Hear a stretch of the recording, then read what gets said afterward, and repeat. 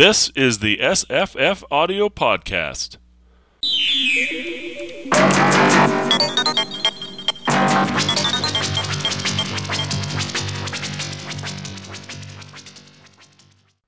Hi, I'm Jesse. Hello, I'm Paul. Hi, I'm Misa. Hi, I'm Trish. We're going to talk about The Star Beast, a novel by Robert A. Heinlein, first published in 1954, serialized in FNSF, Fantasy and Science Fiction, or the Magazine of Fantasy and Science Fiction. I think it was 3 issues, I want to say May, June, July, in 54, as Star Lummox, which has a great appeal as a title, but I can see why they went against that and changed it to The Star Beast. Lummox is a kind of a funny word.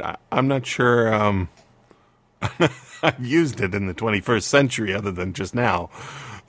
It's pretty relatively rare. I rarely use that word. What a lummox. Right? What a lummox. It's a very 1950s word. It's right? Yeah, it is. It's obviously pre-50s. I don't even know what the etymology is. It's, informal North American, clumsy, stupid person.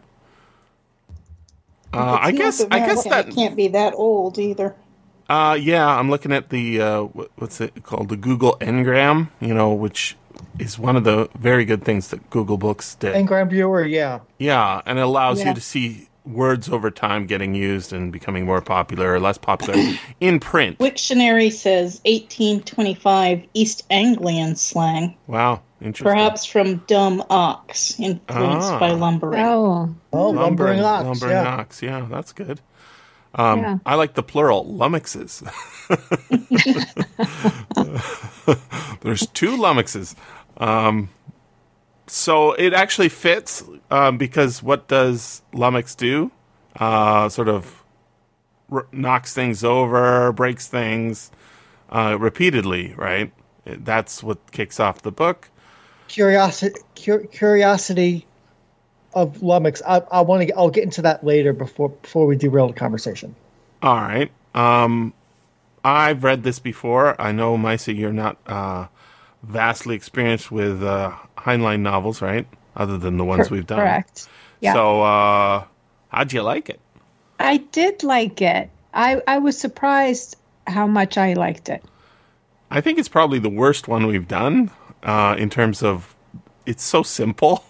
It's really simple. But I disagree. I like this book a lot. It moved along nicely, and I was impressed generally with that he put a girl in a situation where she had some brains and some power, which is uncharacteristic. Is it, Paul? Is it uncharacteristic? Not entirely, but we've read quite a few of his books where there's just no women, where there's just no female character presence at all. I'm trying to think of one. What's just being a plot driver where Betty is in this book is definitely a plot driver. I thought Misa was talking about lummox. No. Lummox also is counts. one of six sexes, and the she that they eventually refer to lummox with is just a matter of convenience, not a precise term.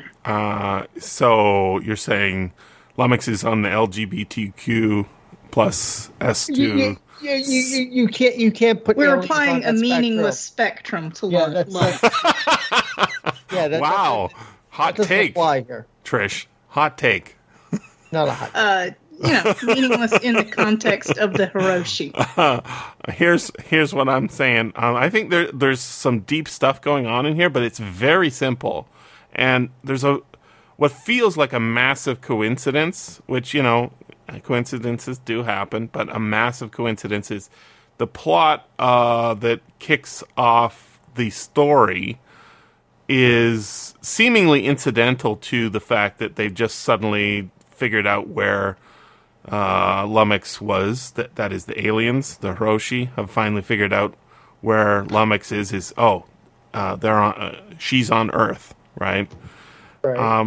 But the fact that there's a trial and they try to kill lummox and all that stuff. So there's two plot lines. One is basically the UN guys having their meetings and firing each other all the time and quitting. You can't fire me. I quit 10 minutes ago. Scenes.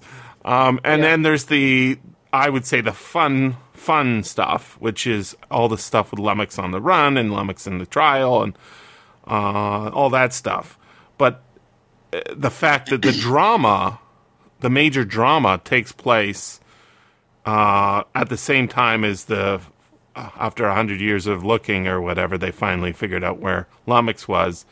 That's kind of coincidental, and so it feels like not so good. But more importantly, it puts a focus. So is that coincidence? Let me just finish this thought, Paul, because it all fits together.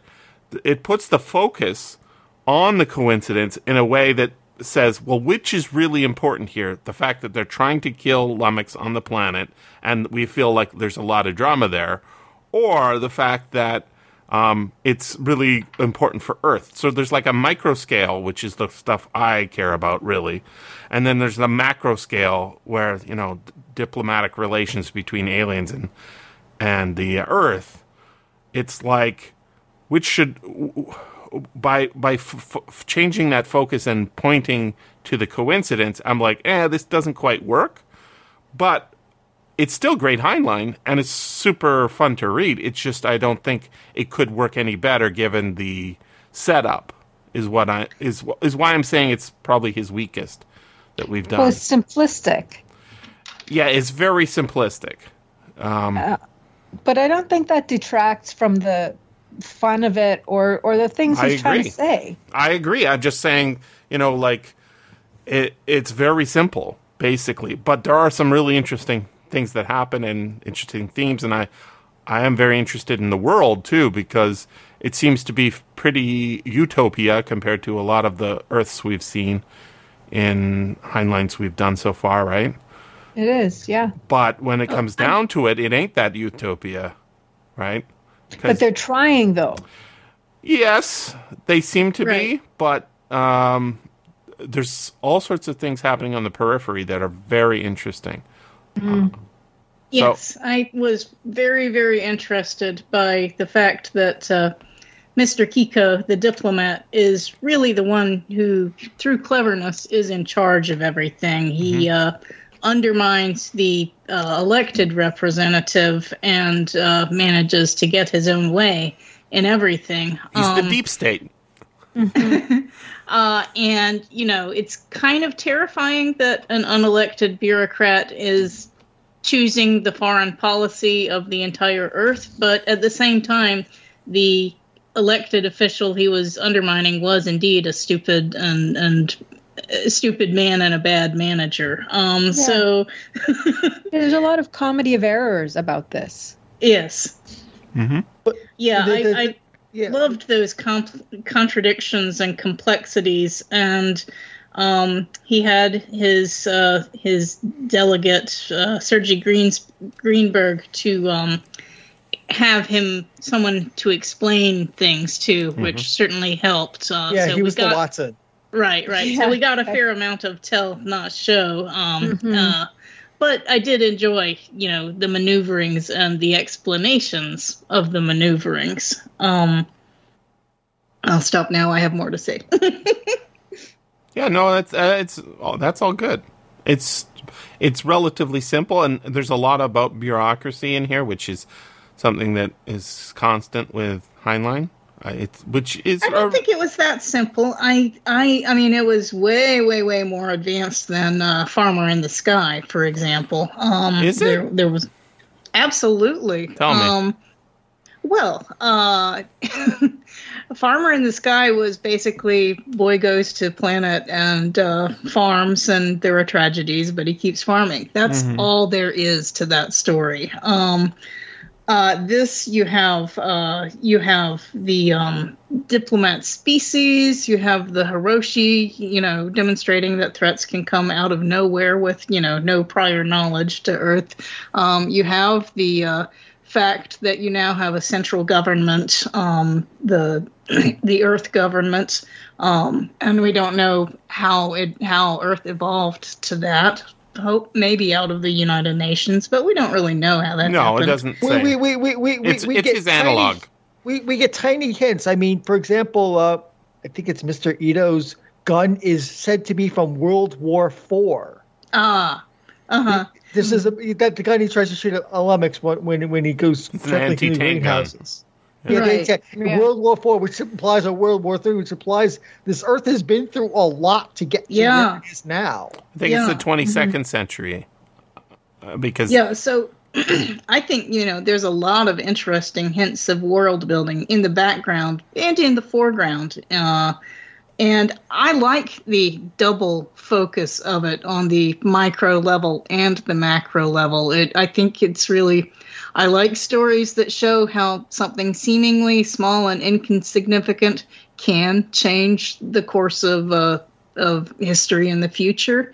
And so I really enjoy, the fact that you get from the very micro adventure of boy, pet, and friend. John doesn't even realize that he's a girl, that Betty's a girlfriend. Boy, pet, and friend, escaping in the wilderness. You have that plot, but you also have these extra, interstellar, galactic, diplomatic maneuverings. So I really enjoy those aspects of the book, and I would not call it.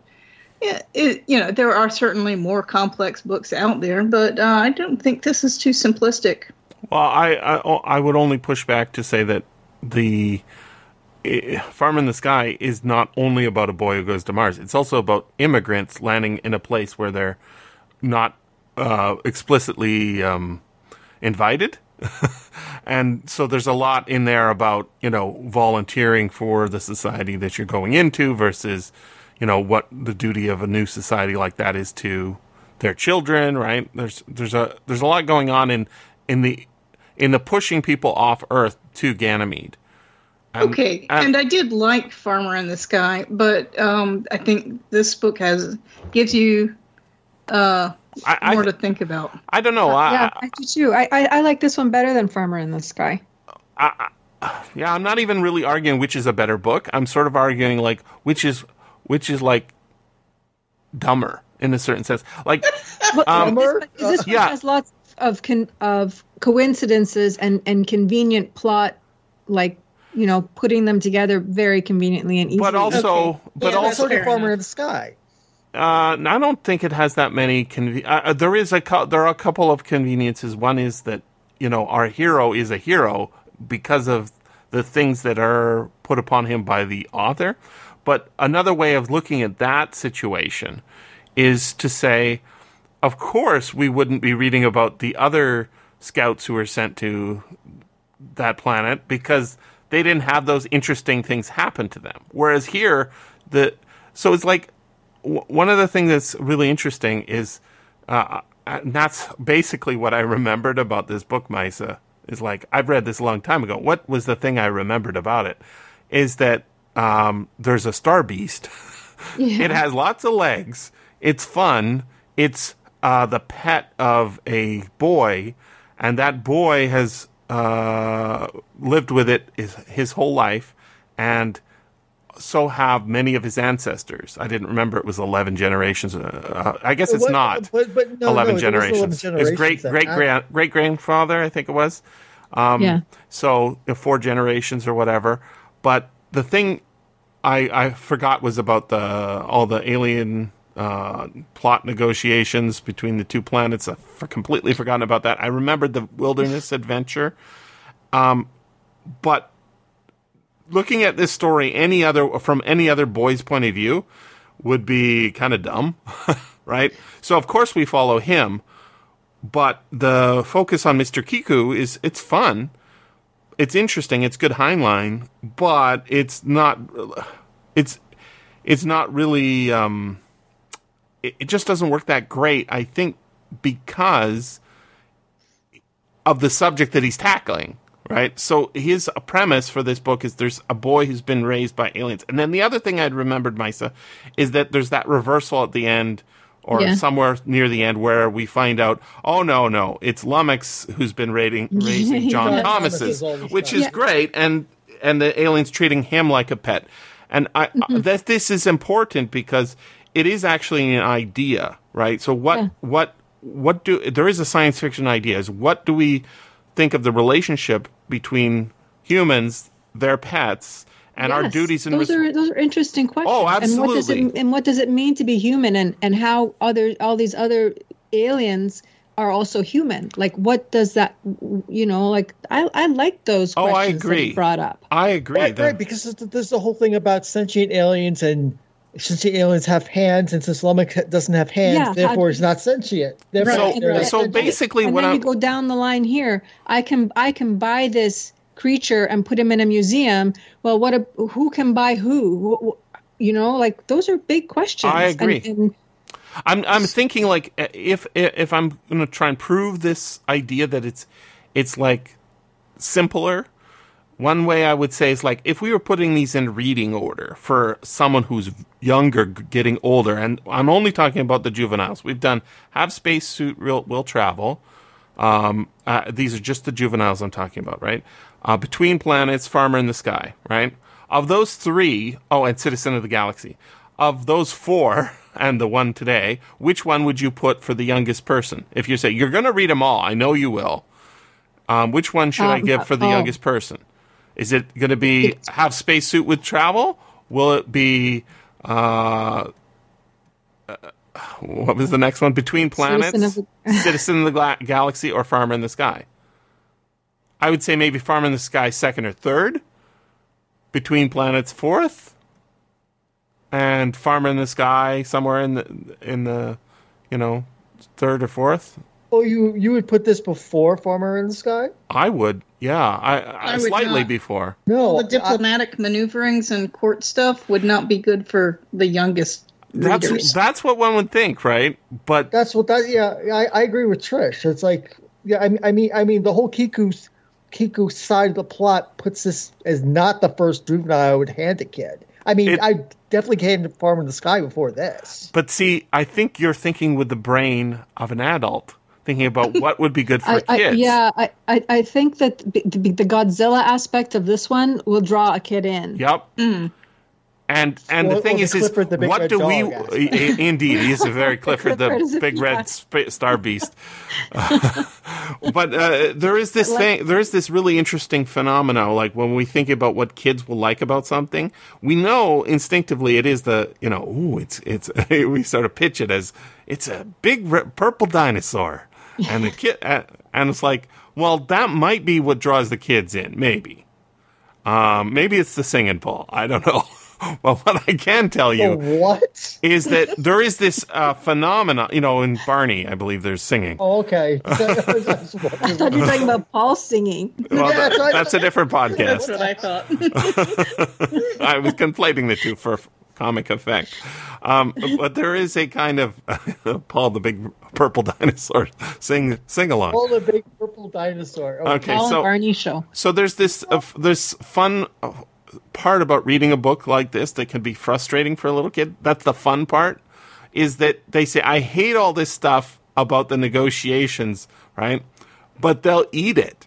And they'll eat it because it's so interesting to get back to see what Lummox is doing. And then you get that reunification scene near the end, right? Where instead of sitting around the table negotiating through a bunch of characters who we can't relate to, who are, get this, the most jarring thing in this book is all the ashtrays and the smoking. It's like, oh my God, this is the most unrealistic thing imaginable today. It's like everybody smoking all the time furiously. Yeah, there's a lot popping pills too. Well, popping pills, still people do that, on the reg. So, but in a 12-year-old book. But that anticipation of getting back to seeing the heroes, the only characters that are interesting, is actually what makes you eat your roughage. See, you're saying the only characters are interesting. I liked the Galactic. You're an adult. Maybe because I didn't read this as a kid. I didn't read. This is one of the Heinleins I missed. Oh, really? Had you not read this before? No. This Wow. This is one of the few Heinleins I never got around to because I thought, by the time I did, it's like, oh, it's a juvenile. I can skip it. What about you, Trish? Oh, I had read it before. One of the many books my dad had around the house. Did you read it when you were young? Yeah. And do you remember how you felt about anyway, it? Probably. Okay, well that's high school is pretty late for. I don't know. I don't know. It's junior high school, high. or I junior don't remember. would be. I would say 12, 13. You have to. Yeah, Daddy certainly right. didn't organize books into juveniles and more mature stuff. No, but you when you're reaching to the shelf and you see all the paperback covers, and one of them has a dragon-looking thing that is letting two kids pile on the back. It's got a big smile on its four-eyed face, right? Oh yes, you're totally going to go for that versus a very appealing cover versus Stranger in a Strange Land, a big, thick, chunky thing that it's basically old man sitting around a pool with his lawyers for 18,000 pages, which is like there is this attraction to that. So what's so interesting about this book is it's got possibly the most fun I guess there's one more we didn't talk about. Red Planet. Red Planet might be more fun than this for a kid. But other than that, Red Planet has that same Willis dynamic relationship. It's actually pretty much the same story in a lot of senses, right? Well, yeah, because because there's a relationship with an alien, and the alien is much more than they seem, and more important, and acquired the same way. It's a juvenile, rather than Yeah. What's this, Trish? That's the cover I saw. Yeah, that's the one I had too. That's a good cover. But anyway, so yeah, as I was saying, Jesse, I came to this as an adult. Just this last weekend, I enjoyed the galactic diplomacy and politics. I'm not sure I buy his political arguments, especially about democracy, but because he's very much. It feels very much like those types of people these days who say we're a republic, not a democracy, sort of things. Like you can't put everything to the people, sort of approach. And we have, as Trish, I think it was Trish points out, we have an unelected bureaucrat basically running foreign affairs for the world and running circles around his elected superior. Mm-hmm. Well, as a federation, the United States is a republic, right? There's all sorts of. Don't even get me on that. No, I'm just saying. But this isn't the United States either.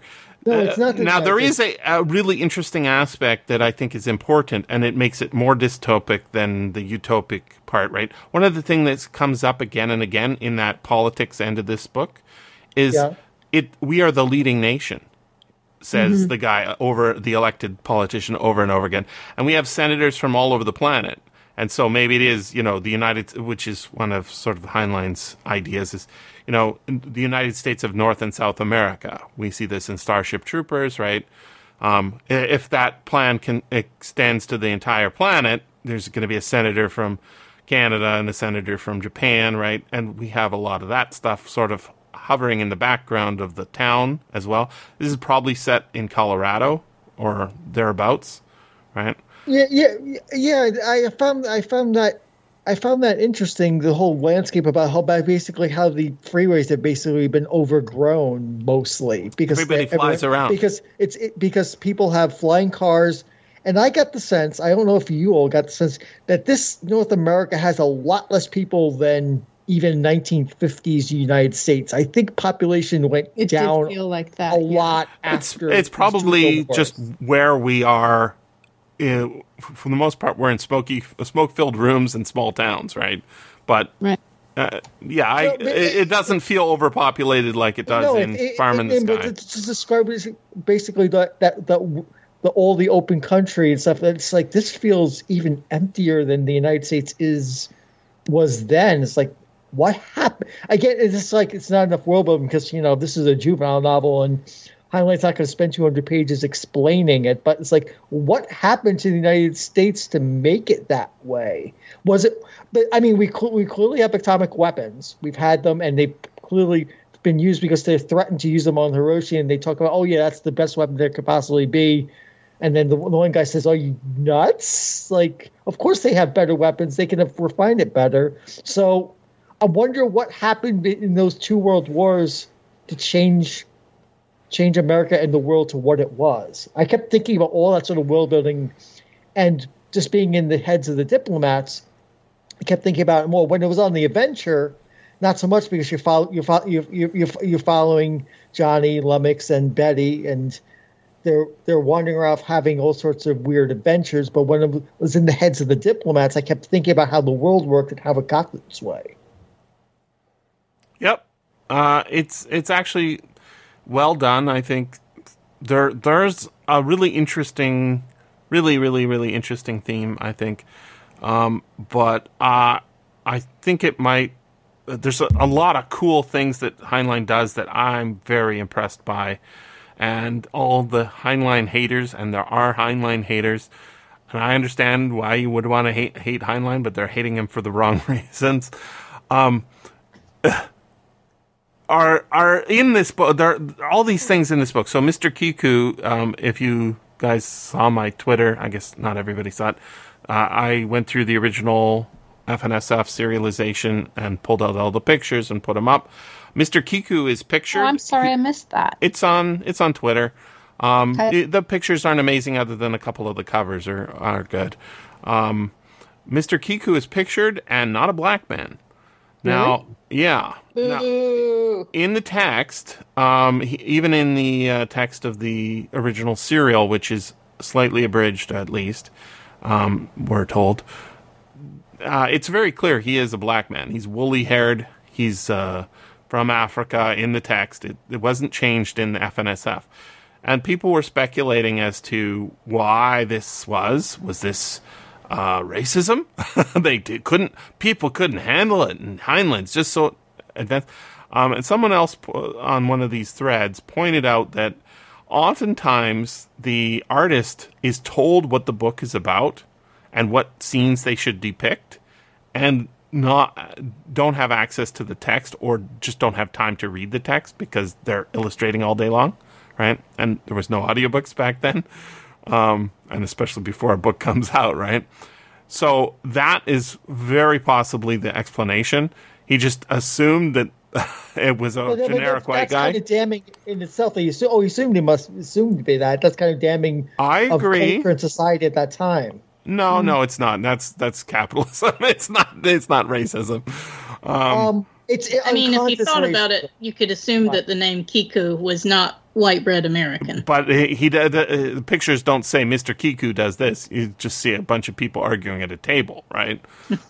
So there's that, and they all look like generic guys. But more importantly, to back this up, another thing that's very interesting is that the Lummox, who you would think would go on the cover of any book, and obviously did go on the cover of every subsequent book except for the ones where they have no pictures at all, which is fucking unbelievable. Try and make a kid's book with no fucking Star Beast on the cover. Fucking idiots. Anyways, in this the second the second installment, they've got Johnny and Slugger, and the two spaceships are flying things that pull up trees in the mountains. That scene, right? Mm-hmm. And you looking all over for Lummox. Lummox is there, but you only see two legs and half of a side. Never in any of the illustrations in the original serialization is Lummox pictured. Why is that? It's a really bizarre choice for an illustrator. It's like he couldn't decide how to depict it, so he just dodged the question. I believe that's exactly what it is. Right. This is a commercial production, and the person telling them about it is there's a Star Beast, but it's kind of hard to explain what it looks like. and if you look at all the different depictions of what the Star Beast looks like, and I agree, Trish's one with a smiling dinosaur beagle thing, it's green, looks great, but there's ones where it looks more like a train, and there's ones that make it look like very spindly arms. The arms there are not so spindly, right? One of them just looks like a diplodocus, basically. Yeah, a diplodocus is what I like to say. Diplodocus. Diplodocus. No, I made a Tyrannosaurus, that kind of thing. Diplodocus costume for my niece when she was going to go out for Halloween. I said, "What's your favorite dinosaur?" And she said, "That one." And I said, "Oh, Diplodocus. Okay, Oh, there you go with the voice. that one." Yeah, that was really just. I know it's true to the text, but that was really distracting during the reading. Oh, really? You didn't like that? I know it's The baby accurate, girl but voice. Yeah, We voice listened to of the Felix. full cast audio version, which is a great company. Too bad they no longer have Heinlein to license. Yeah, I thought it was a really good full cast production of It it. was fun, yeah. I think they get the same actors over and over again. So we've had this John Thomas be all the other Heinlein boys as well in previous ones. It's good, and the girls probably all the Heinlein girls, which is fine because basically they're the same sort of characters, right? Yeah. Except, Except I Tommy. loved Trish. This stuff was really cool. You were saying he's oblivious or something like that to her plans. Actually, it's she's got a dominant role, and somewhere in the text, I guess it was Greenberg or somebody saying, basically these gender fashions flip every once in a while. Sometimes it's cool for the girl to interesting. cool for the girl to be chasing after boys, and and the other times it's not, right? So it's like this is Sadie Hawkins dystopia or utopia, right? in a certain sense, right? There's a funny I think it might have been in Star Trek or something, where they said on leap years, girls are allowed to propose to men. I'm like, what? Yeah. I never heard about that before. Maybe it was in the Heinlein book. Oh, it's not just Heinlein. It's No, it's a I'm thing. saying that's where I'd heard it. No, because they mentioned in a Star Trek Next Generation episode that Data was asked to dance at a Sadie Hawkins dance in Next Generation, and he was Sadie declined. Hawkins dance on the Next Generation. Yeah, I did talk about. Wow, Sadie what a high Hawkins school dance. show. No, but basically back in Starfleet Academy, basically referring back to Starfleet Academy days. Star Trek: The Next Generation 90210. Oh, so weird.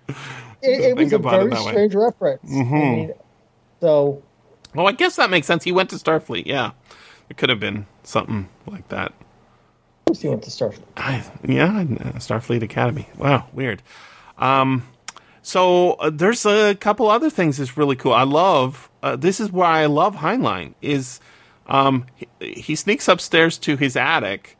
He's got a special phone rigged up in there because he's boy trying to just have a fort basically. And inside his safe, he keeps his important papers, including a box of books that boys somehow always get, but never talk about with their parents. I'm like, he's talking about pornography, right? And this is like a book for little kids. And he put it in there. He didn't shy away from it. Heinlein doesn't shy away. What about the name John Thomas? All of John Thomas's. Oh yeah, no, John Thomas. All John Thomas. Yeah, no, that's pretty. On the nose. Yeah. And I found interesting because they go through the whole recitation at one point of all the different John Thomas's, whereas the one that where the mother changes their name and then he changes it back to John Thomas and continues the line. I found that like very strange. It's like very strange and weird. Like that's so cool, Paul. There is the macro, micro. This is also a Princess of Earth sort of story, right? Where there's this princess on another planet been kidnapped and has to be rescued by. It's a reverse of that, right? But she doesn't want to be rescued. She's very happy raising John Thomas's. Well, she has to retake her duties and do whatever six-way marriage she has to do to. It's a Kwisatz Haderach situation, right? Where these eugenics breeding 32,000-year-old plan to create the perfect space beast, For being Yeah. perfect space beast. which is perfect star beast, is all going in, and the breeding of John Thomas's is kind of like a kid's version of what their parents are doing, So that's really fun. But I love this amazing scene, Trish, where out in the woods, they're down by the creek, they're sort of wrestling around like it's like they're gonna have sex, but they didn't quite, right? They're just holding hands in the next scene or whatever. But she says, "Did I ever tell you why I divorced my parents?" And I'm like, yes. "Oh, why? I didn't remember this." Mm-hmm. So I lean in closer to the book, right, and say, what's the reason? And then she whispers in his ear, and I'm like, is he going to say what she just said? No. Yeah. And so I'm like, I had some really dark ideas about how that went. yeah, I have an idea what the parents did that was so wrong. What was your idea, Paul? I went to a really dark place, and I was thinking like parental abuse. Yeah, it was parental abuse. Clearly, what was it though? And possibly even molestation or something like that. Because the way it's framed around, and the way they talk about it, and how it was granted, it says like, boy, her parents really treated her badly. Now we don't have enough cultural context because there's not 600 pages of novel to really understand how divorce works in this world and like how often is it granted to children, but I thought it had been something pretty. It comes up more than once in the story, right? So because it suggested that John could do it and rightly so. That mom is kind of with those woolen socks. That's enough. Making him wear wool socks. The mother character, I didn't like the mother character in the story. I don't think she was supposed to be likable. No. I mean, I didn't like how one note she was. She was. She wasn't wholly one note. There were some scenes where she sort of she feels a little manipulative even in those scenes. But she is very manipulative, and especially when she gets to the Capitol and has the scenes with Mr. Kiku, and she seems completely 100% manipulative. Like, oh, John's not going to do this. John's going to do this, and this. It's like, God, you're an awful woman. She had terrible plans from the outset. Mm-hmm. Many people do, though. That's the kind of realistic part of it. I didn't find her to be a straw person like many times Heinlein. I don't think there was any real straw people in here. She's not a straw person. She's just a very parochially closed-minded and controlling and manipulative. I kind of know about parents who are controlling and manipulative, so you know. Yeah, no, I agree with you, Paul. I'm just saying... It's what's interesting is there's some parallels between her and Betty, which we shouldn't like because we don't want Betty to be like her. But that's Betty's job is to make more John Thomases with Star Beast in control, right? In a certain sense, that's what the marriage scene at the end is for, and that's part of the plan. And it was my plan all along to marry Johnny. Of course, it was. He doesn't know about it yet, but I'll tell him right before we take off. Blah blah blah.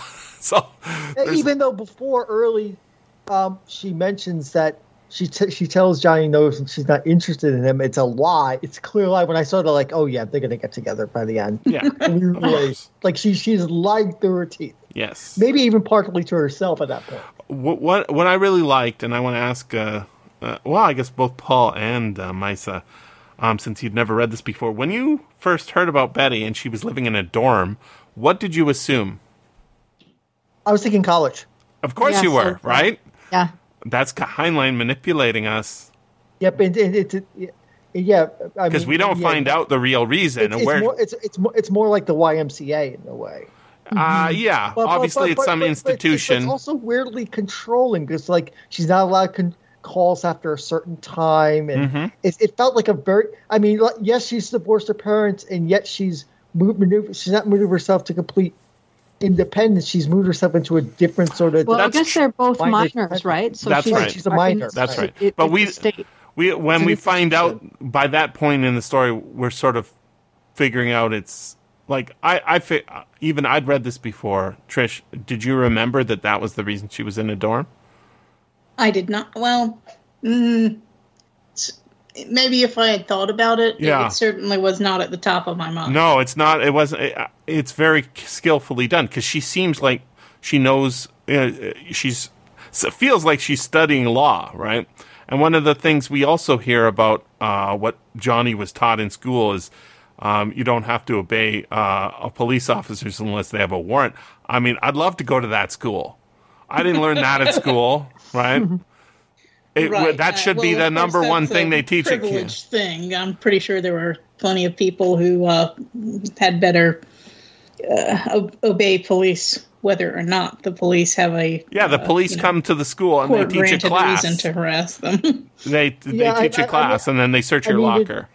It's unfortunate, actually unfortunate, that I listened to this at the same time that a high profile case is going on right over in Wisconsin right now, and the antics, and I use that word deliberately, in the courtroom here really felt weirdly resonant with the antics of the Rittenhouse trial, especially on the part of the judge in the case of the Rittenhouse trial here, on the case of basically Betty, who basically bamboozles the court over and over. At first she's a good lawyer. She's not a lawyer, really, no. But she's counsel. It feels like she's using manipulation and tactics rather than actual law to try to get her way. It's just but she's kind of parallel with Kiku, though. Yes. Yes. I did catch that. Yes, she is basically playing that on a smaller scale rather than for galactic politics. Right. Clearly she had to learn legal tactics, or at least how to make her arguments seem like legal tactics for her own emancipation. Right. Yeah, she was her own lawyer. She was her own lawyer, and she's had this relationship with the judge, like the police chief. Mm-hmm. Like that's all must have been part of her trial too. I think that's she's so in bed with him. Yeah, that's really important. One of the things that happens is Johnny sort of gets on with the police chief after they have a little tussle about what they're going to do, breakfast or not, right? And then the mom's making toast and eggs and coffee for all the officers, and everything's going along. Don't get in bed with the cops. Do not get in bed with. And she was like, Johnny, you don't sign anything. You don't do this. You don't do that. I'm your counsel, right? And she's right. She's wholly right about that. Now, 100%. Now, the thing is Johnny's a little bit dim with regards to that. We're told he's going to go to college. He's going to go to college. He's going to go to college. I'm not sure he's college material, right? He's not that in. He seems to be into, like, drag racing and hanging out with his pet. But he's not. He kind of likes the girl, right? That's cool. But he's kind of the pet of 3 females in this. Yeah. With all with different ideas with them, although Lummox and Betty kind of line up. But yeah. Trish, what did you think she whispered into Johnny's ear? Did you have a thought? I hadn't gone to sexual molestation, but I did think that perhaps she was starting to express interest in sexual things, and her parents I want to get the pill or something like that, right? I want to get the pill. And the parents are like, never, we're religious, right? You're never getting married. Yeah. Or for that matter, maybe she wanted to study law and they wouldn't let her. Who knows? But definitely I thought that they were preventing her from doing something that she wanted to. But maybe Paul is right and they were actively maliciously harming her. We'll never know what the truth is, although maybe we can argue our way to the truth. Maisa, did you have a thought? I didn't go to such dark places. Maybe because now that you say about the whispering, maybe they did. I just thought that she was mentally beyond them, and like they were parochial, and she was like just leaps and bounds ahead, and didn't want, like, they were tying her down in some way. But maybe it was more sinister than that. I feel like it would have been poor tactics on her part to tell Johnny, I divorced my parents because I was too smart for them. Well, yeah, that's a good point against her doing that, because she wouldn't tell him that. No. Right. Yeah, but it was beyond being too smart. Like your ideas can be so subversive that they can ruin your life. That's what I think it is. So the thought I had, obviously I didn't have this thought when I first read it years and years ago, because it wouldn't have popped into my head at the time. But I thought she whispered into Johnny's ear, "I'm transgender." Now, the reason I thought that is not just because there's that flipping of the gender quite late in the book, right? Where I don't know, maybe a third of the way through, where we start realizing, Kiku and Greenberg are really dumb. And that's another reason kids would like that section, because they would have been, it's the same creature, right? The one the Roshi are looking for Lummox. It's obvious, and it takes them a really long time to figure that out. So the kids that's kind of fun for kids. That's totally fun. Yeah, I mean, this is deliberate obfuscation for the characters of is the creature the person Roshi is going for. I think kids can figure out pretty easily, quickly, like, and be happy about it. That's really targeted to see these people. But they're looking for a girl. Yeah. They're looking for a girl, and this Lummox is a boy. But that's exactly the same thing that happened in Red Planet. Willis, boy. Here, boy. Right?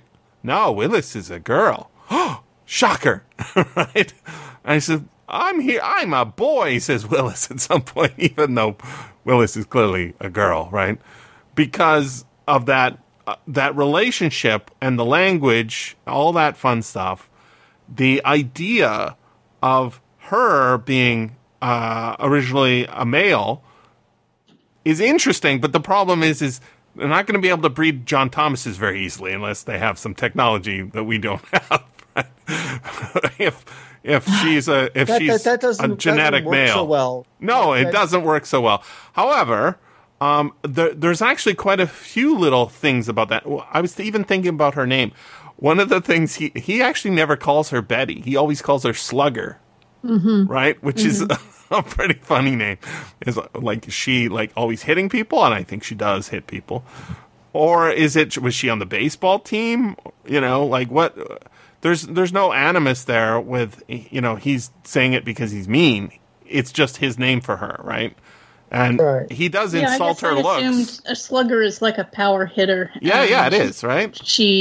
I didn't think of her getting into fights. I just thought of her, she says what she wants and gets it. Or she sometimes she doesn't say what she wants, but she has goals and she goes after them and gets them. Yeah. So maybe it's really just a term of respect for how strong she is. It is definitely a term of respect. He doesn't treat it like there's no hidden agenda inside of Johnny, right? He's very simple. Not inside of Johnny. No. There isn't. No. Johnny takes some time to figure out his own agenda. Johnny he just gets stubborn for a while by the plot. I've mentioned Farah Mendelssohn's book before, but I want to quote from it here again because she writes about Heinlein in the Pleasant Profession of Robert A. Heinlein. So she talks about when she's talking about the Star Beast. I didn't really realize this at the time, but now reading it makes perfect sense. There is a movie, Jesse, that you could swap some of these characters for. You know what movie that would be? American movie, I'm guessing. Star Wars. Lummox is R2-D2, John Thomas is Luke Skywalker, Mr. Kiku's Obi-Wan, and Betty is Princess Leia. For all, and she said, for all that thinks that he's in charge, he's being shepherded in the right direction by every other character. Okay. Which is what happens to Johnny. He gets just pushed around by everybody in this series. He is Luke Skywalker. He's kind of clueless. He's kind of only interested in sports and dumb things. Is he interested in sports? He likes his helicopter jetpack thing. Yeah. I mean, what? He might be interested in baseball. They have it's actually depicted on the original hardcover. They have helicopter jet. It's not really a jetpack. It's a personal transportation device. That's basically a backpack helicopter. Okay. It's mentioned in the book. It's just they don't when Betty arrives, right? When she arrives in the forest, that's actually how she arrives. It seems like she's in a flying car or something, but it's not. It's the same thing that he had, that he was considering selling when Mr. Ito's greenhouses were damaged, right? It won't cover it, he thinks, but it was something he had saved up for, and and it's it's like skateboards, basically space skateboards or hoverboards or whatever. It's the personal transfer. Oh, he had a car too, and the his horse. I want to say horse ate it. In fact, remember there is in another book. What book is it? There was a horse that. Is it Will showing up? I think you told me that we were going to change the time on this one, and then we didn't change the time on it. I changed it and then changed it back.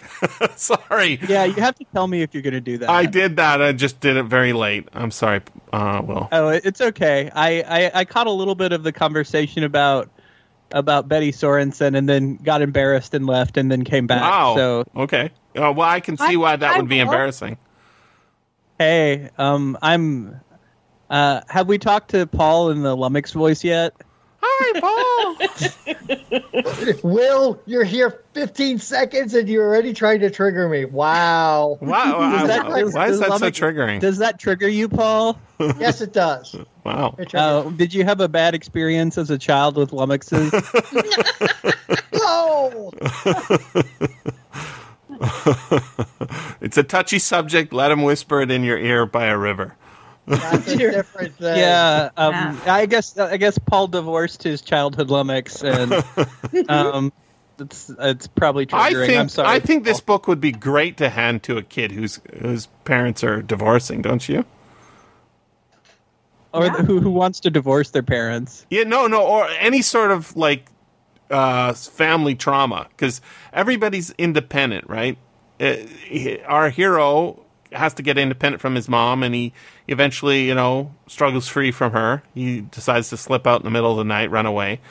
Betty has already done that.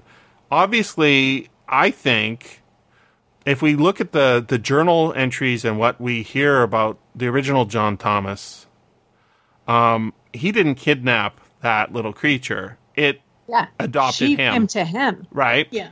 She emancipated herself from that horrible future. Well, she wanted to go get some yummy metal to eat. Need some plastic and self-heating cans, and this guy has lots and treats her right, or whatever. So there's a lot of getting yourself free, but on the other hand, there's all the entanglements. This. The Star Federation trying to make these people have diplomatic relations with them. That's I'm not sure it's not that great a utopia. We've got one deep state guy who's really good, Kiku, but everything else about it seems like why do you have to have these special diplomatic relationships? Why don't you just leave everybody alone? But I guess that's bigger than the scope of this book. It's sort of the inescapable bureaucracy of civilization is how I saw it. Yeah. Well, when Betty whispered into Johnny's ear by the river, this is the reason I divorced my parents. What was your thought as to what she was saying? I don't know. I thought it was going to be a bigger plot point later. It was going to come up and explain why something was happening. John Thomas would remember what Betty whispered to him and know what he had to do, or something like that. Mm-hmm. But maybe he I don't did. know. Maybe he did.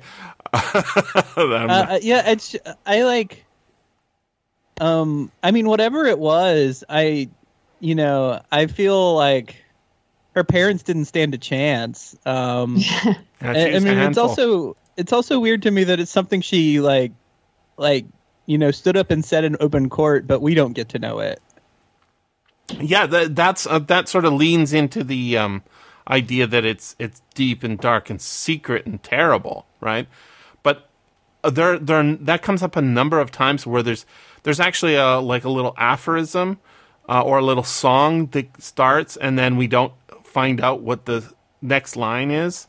And I'm thinking, that's because it will burn the ears of the editors. Heinlein wants to share everything that people don't want to have shared, like the fact that pornography exists and gay people exist and black people exist and all that stuff. He wants to share it, but it's 1954 and not everybody will have it. So he hides stuff. The tone of this novel is like you don't like the tone of this novel is such that you don't think that Betty has like a deep dark secret. Yeah, whatever the deep dark secret is, it doesn't hurt Johnny's feelings, right? It's just so my theory was that she was saying she wanted to be a boy. I wanted to be a girl. She was originally a boy, and the parents wouldn't have it.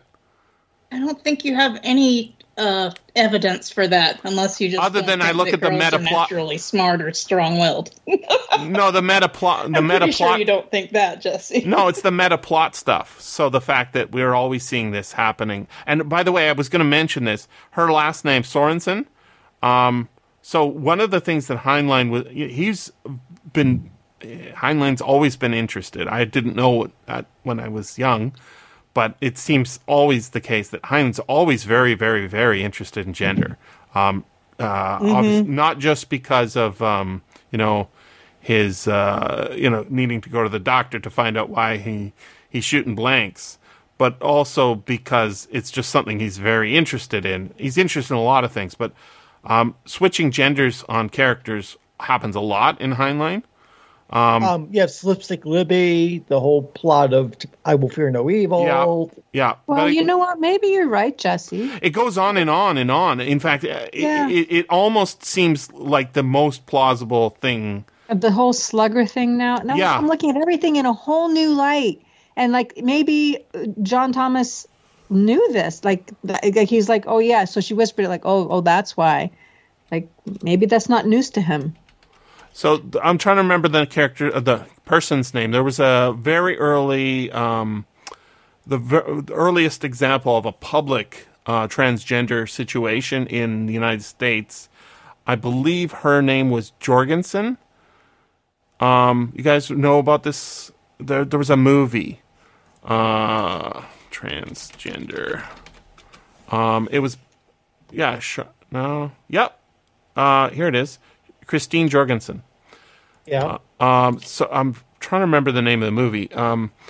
It was a pretty early movie for that. So Christine Jorgensen, May 30th, 1926 to May 3rd, 1989, was an American transgender woman who was the first person to become widely known in the United States for having sex reassignment surgery. Jorgensen grew up in the Bronx, graduating high school in 1945, drafted in the U.S. Army. After her military service, she attended several schools. It is during this time she learned about sex reassignment surgery. She traveled to Denmark and had special permission to have a series of operations beginning in 1952.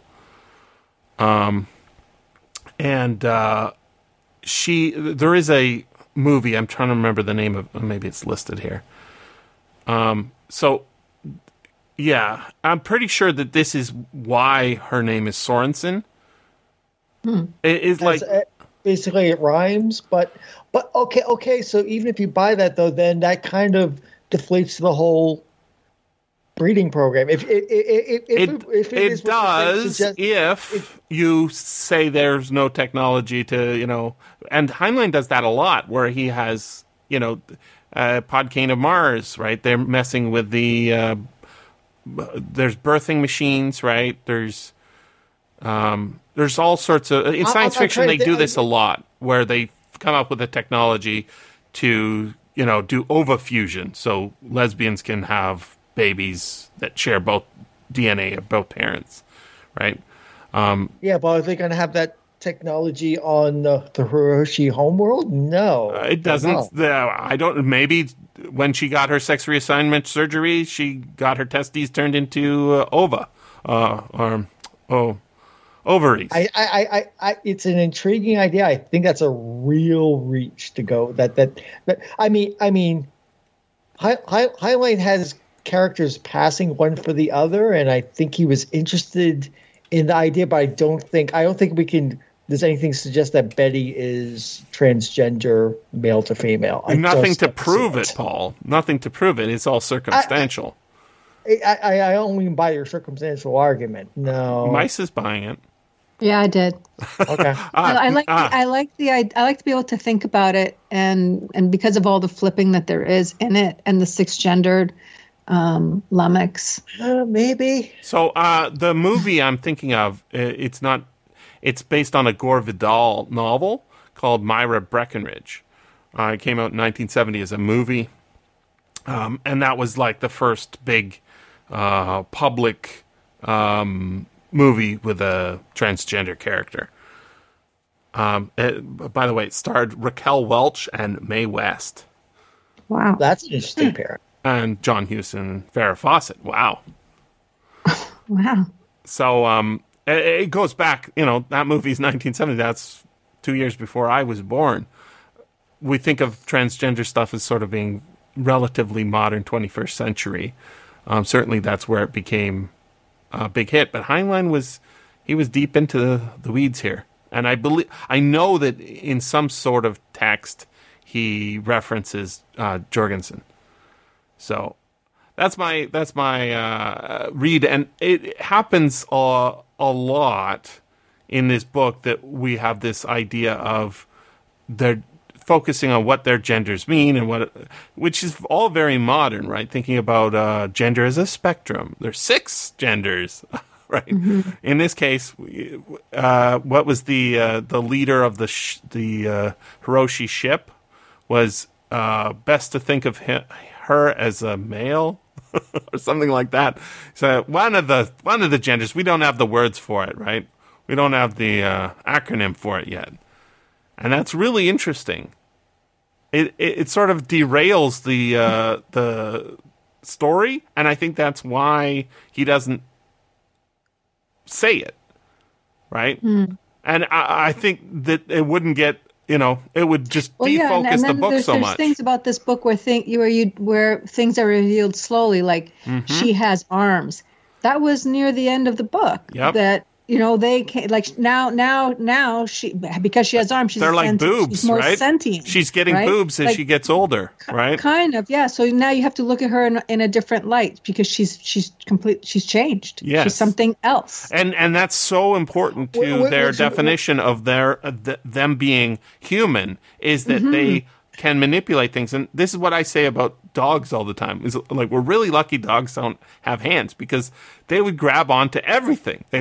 They're sniffing your crotch. They'd be so handsy. Even more than that, not even dogs. Think about cats. And that's explicitly mentioned. She mentions that Lummox shows all the destructive, intelligent curiosity of the cat and the same tendency to regard rules and confinement as something to work around. But perhaps most crucially, each attracts the fascinating and exasperated affection known vividly to the cat owner. One loves and cares for a cat because of his owner, and in doing so, one demonstrates some things of one's character. Thus, Betty's patience with Lummox and the Star Beast demonstrates that she'll be a better choice for Lummox's John Thomas breeding programs than was his mother. Wow. They're going to make the Kwisatz Haderach. Don't worry. The human breeding program was going to come back with the ultimate John Thomas in about 10,000 years. I was reading somewhere else, not in Mendelssohn's book. It pointed out, as I was doing side reading for this, that so we have this Princess of the Hiroshi bringing back a John Thomas, right? Mm-hmm. Once she's back and ensconced, it's going to be the high fashion of all the Hiroshi to have human pets of their own, because that's the fashion now. So I think we're going to get tons of humans winding up on Hiroshi homeworld basically as pets of the Hiroshi. It does invite a sequel. We want to go to their planet. The problem with that is we got enough here, and we should read the next Heinlein Juvenile. But I totally agree with you, Paul. It does totally invite that.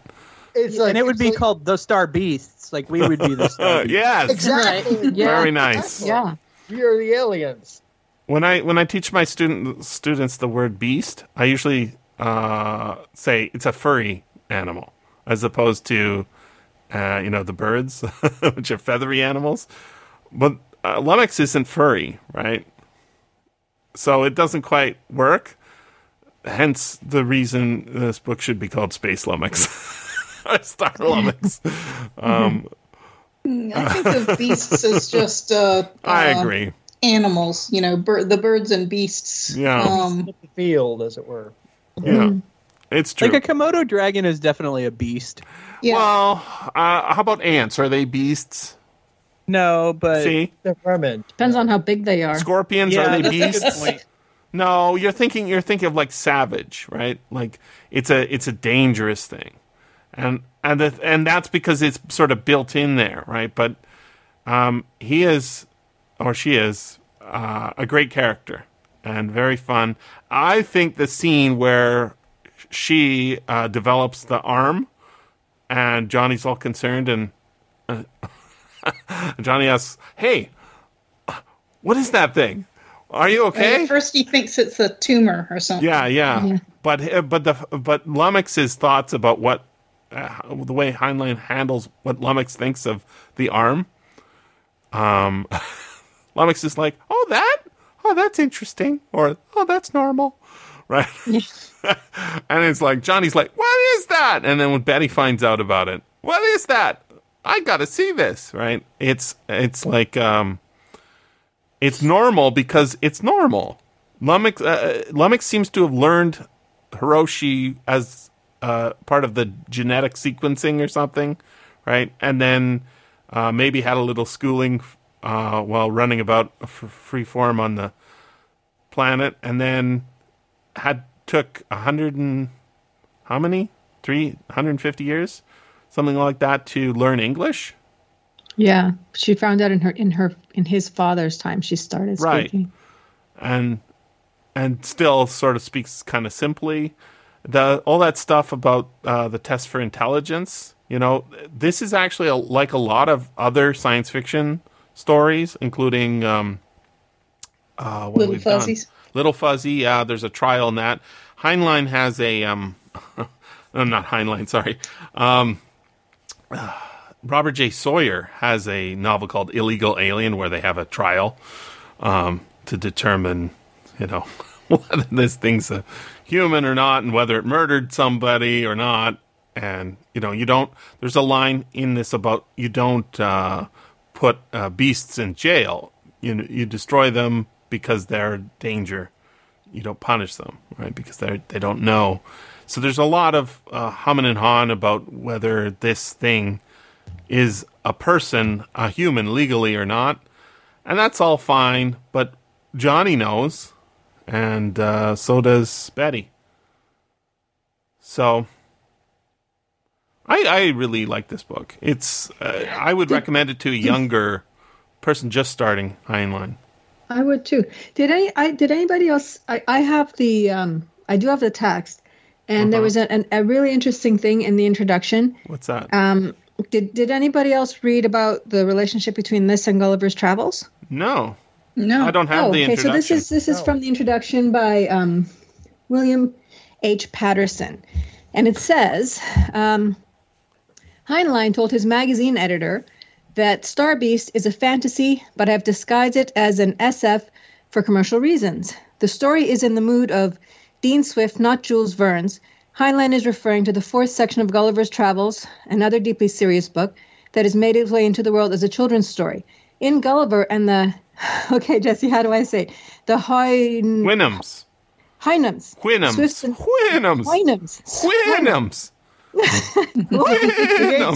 The horses.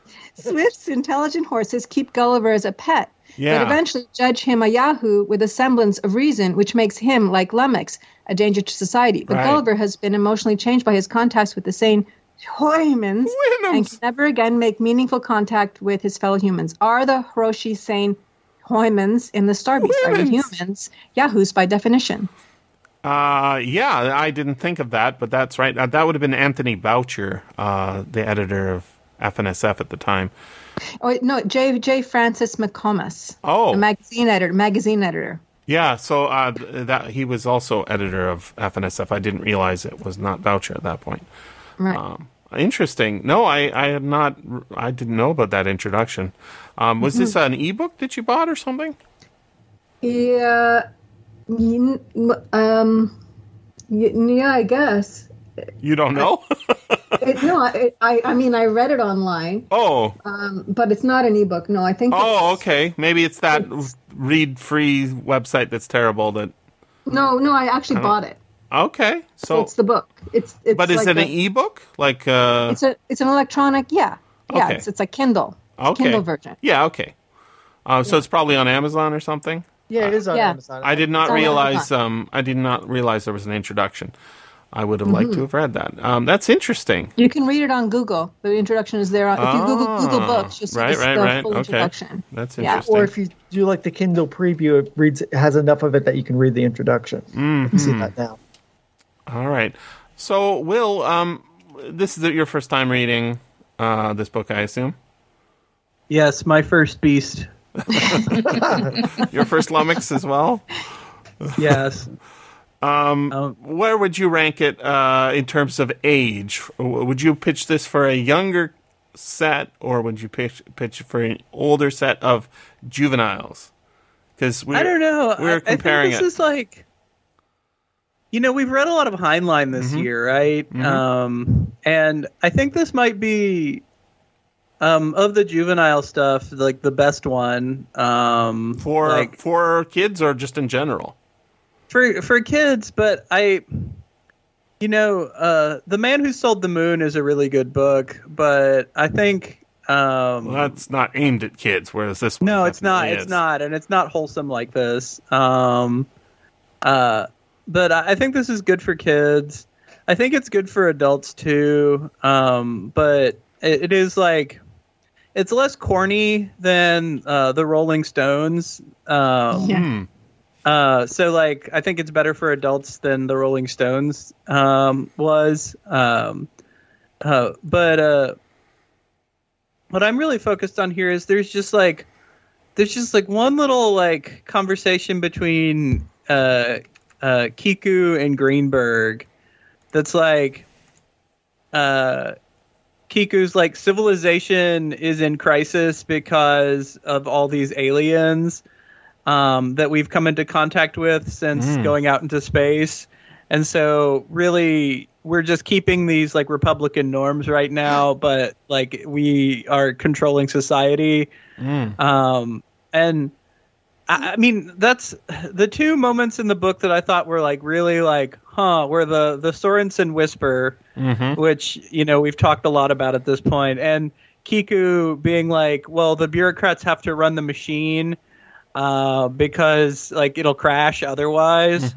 Yeah, we talked about that. I mentioned that earlier, the whole public democracy thing before you got here, Will, and how I remarked how this book has a very cynical view of democracy and counting votes, and like, oh yeah, it's the elected bureaucrats have to save us all. Because I did not think it was cynical. I thought it was optimistic. Because the bureaucrats are like these, like because Kiku's he's like a good man, but even the politician is pretty good.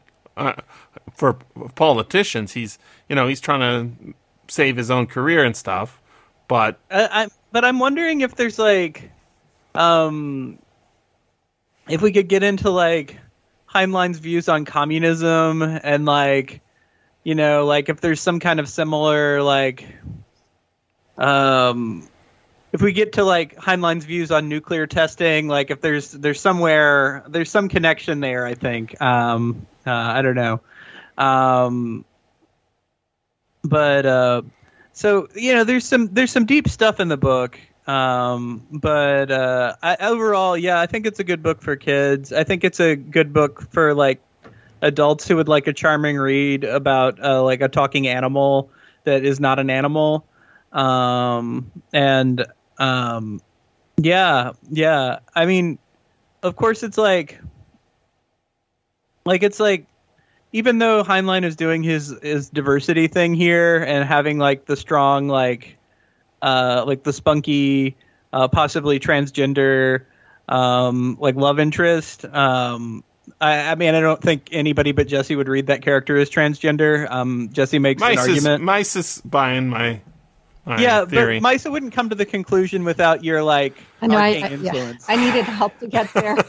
I'm your Betty. I'm your Betty myself. Yeah, that's right. I don't think he's taken me to court, and he's I don't think a transgender child is going to pick up this book and like be like, oh yeah, this character is obviously. I don't know about that.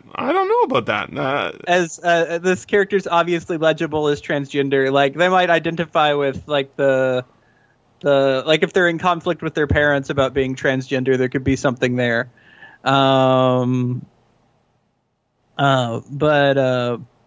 we have the spunky protagonist. We have the Kenyan arch bureaucrat who's having to overcome his fear of the Medusan. Yeah, that was, and I thought that was, which also is transgender, by the way. The Medusan is transgender. I don't. He's a male. Not everything is transgender in this book. No, I think a lot of stuff is actually, because if you think about the relationship between Johnny and Betty, she's the you called him spunky, but I don't think he's that spunky. He's more passive, right? It takes a lot for him to stand up to his mom. Mm-hmm. They're kind of switched. The gender roles. The gender roles are not wholly switched, but they're kind of switched. But she's at some point she says, "I need you to hold my hand right now," or something like that. But even so, but you know what? She keeps changing her face, like the makeup that's thing. Right. Like, I'm taking off my eyebrows. I'm taking off my eyebrows. I'm like she's. That's also. I'm painting my face with weird is not right, with unusual patterns, but that seems to be the thing in society, and suggested at one point that Johnny should do That's it. exactly what I'm saying. Everything's transgender in this book. Yeah. Right? Everything. I don't think you've successfully argued that the Medusoid is transgender, though. Well, Medusa is a female. Yeah. Female. Yeah, but it's Medusoid. It's Medusa-like. I get it. I'm not saying, the character is particularly feminine either. I'm just saying that is another gender swap. Another little gender swap, a little check mark beside it. Yeah, and like you have Kiku getting over his deep fear of the snakehead. So that's actually, to me, that's the most unrealistic thing in this entire book. I buy, testes turned into ovaries over the fact that you can go to a doctor and have hypnotherapy and get your fear of snakes to go away. He has hypnotherapy as a crutch in almost every book, like when it's in Starship Troopers famously, right? Yeah, I can convince these soldiers that they shouldn't be afraid to drop into battle because they've had hypnotherapy.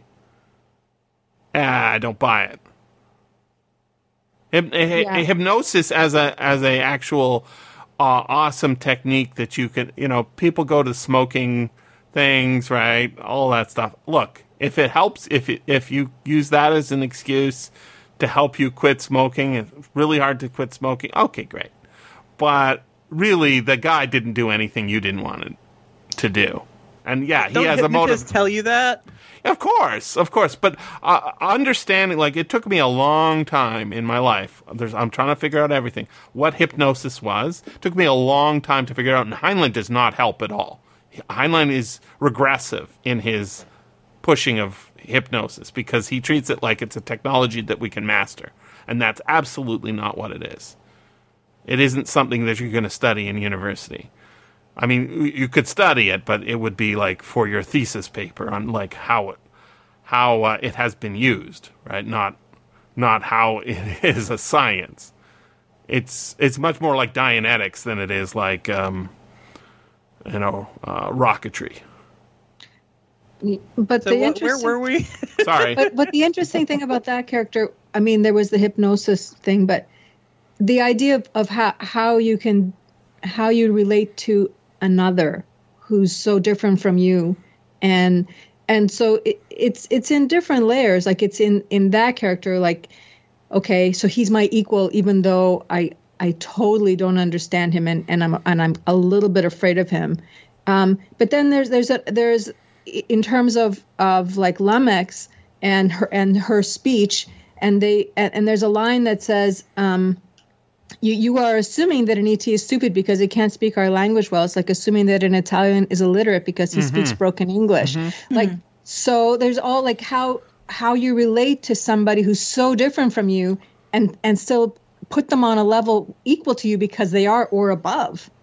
How can people say, when they read a line like that, how can people say Heinlein is like turgid or whatever the slur that they're throwing at him? Because that's not turgid at all. He's not like pushing bad ideas. He's anti-racist, right? He puts in a little bit of analogy to racism so that we, through this, species being different, so that we can say, oh yeah, this guy is totally right.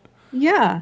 It's crazy. It's like a slur, a smear to do that. There's not an awkward bone in this book, I don't think. One thing that Will, you just barely touched on it, and I was thinking, why isn't it we haven't talked about that much? There's two ex parte groups in this book. We find out about one of them rather abruptly, and that's the Friends of Lummox. Yeah. Right? But then there's the other one that shows up in the courtroom, represented by the closest to a straw man character, but those people actually exist as well, who are Keep Earth for Humans group, whatever it's called. And they've got their petition, and they seem to have backers. It might be all... notice one is adults and one is kids. Concerned parents about aliens. And the other one is like, we like breakfast cereal and that lady who does puppets. Yeah, that's true. Right? And one is being pushed by an agenda from a particular non-democratic form, right? Which is a television producer who's, using commercial breakfast cereal to leverage an agenda. Oh, it's very interesting because it's something that is in play in the book, but ultimately comes to nothing, both of them, right? So if they had tried to kidnap Lummox, or, if they tried to blow something up, which is a threat in the book, abandoning the celebrity, what was her name? She had a funny name. Murgatroyd? Murgatroyd. Heavens to Murgatroyd. That's exactly what I was thinking. I was thinking Heavens to Murgatroyd. Murgatroyd is an incredibly Heinleinian name. I don't know why. It's probably come up maybe in another book. Well, what about Pidgey Widgie? Is that a Heinleinian name? Pidgey Widgie is not Heinlein. Oh, guess what, guys? I found the Russian edition on eBay of this book, and they show Pidgey Widgie. I'll put those in the show notes when this show goes up eventually. Oh, I'd like to meet Pidgey. Pidgey Widgie is about my intellectual speed. Oh, come on! Wow. Pidgey Widgie runs around the solar system having adventures, eating cereal. Yeah, I mean, I get it. Preaching race tolerance. Yeah, I mean, it makes the commercialism seem legit, right? Yeah, and when you can leverage it that way. How about that scene where Kiko was just like, "No, I will not sit down with that puppet." Like, you go, Kiko. He's puppetist. He's anti-puppet. I was just like, Kiku, don't you want to sit down with the puppet? I mean, he had important things to deal with. He's cancelable. I mean, he's basically trying to run foreign affairs to the planet because he talks about this whole system he's got set up to dispose of problems quickly. He's like Heinlein competent man except a bureaucrat. Which I hate that brinksmanship shit that Heinlein always does. Right? It's like every fucking time there's a kind of incident, anytime there's a conflict. How about this? I walk out of here. I'm firing myself. Bye. Like, no. You're relying on the guy to respond the way you want him to. Well, luckily you're Heinlein. You're writing both sides of the conversation. In real life, sometimes people just get so fucking frustrated. They say, fine, I never want to see you again. Right? It kind of reminded me of Lazarus Long that way. It's like, I'm going to push. That is the worst instinct Heinlein has, and he leans into it more and more over the years. He does like plot. I do not like it at all. I think it's a very bad way to go. And yet, that's what's interesting is that our hero doesn't do that ever, right? He's like, can't we all just be friendly? And Mom, don't bug me so much. And come on, Mom. Right? But you just kind of need somebody who will legalize it, argue in favor, be partisan, and be right. That's why Betty's important for this story. She's there to, see to the interests, which are real, and not some bureaucrats' theoreticals, right? Because until, we can't even rely on Sergei to do the right thing. He does the wrong thing, right? He says Lummox should be killed. We're on Lummox's side. That's not right. Lummox never tried to hurt anybody. Yeah, I mean, he points at the one point, like, trying to make sure not to step on people. I mean, Lummox can be casually destructive, but not to material, but not to persons. Right. So Lummox is a cat, except for the fact that sometimes cats will draw blood. When cats are. Lummox seems to be. I don't want to say vegetarian. Oh no, I guess he is that dog. That dog never shows up. Nobody complains about the missing dog. No. What was it? A terrier? It was a stray dog. It was a stray. No, I thought it belonged to somebody. I think it was a stray. I think it belonged to somebody. I think it did, but the dog was just so annoying that Lummox decided. Lummox tasted it, and yep, it's pretty good. And then later on, crunchy. I think, Lummox meets Mr. Edom and decides not to eat him. I think that's a specific line in the book. Like, no, I'm not going to eat him too. And actually, this is a really, really, really important thing. I think that Heinlein, this is a word that hasn't come up in our discussion so far. This book's really about power.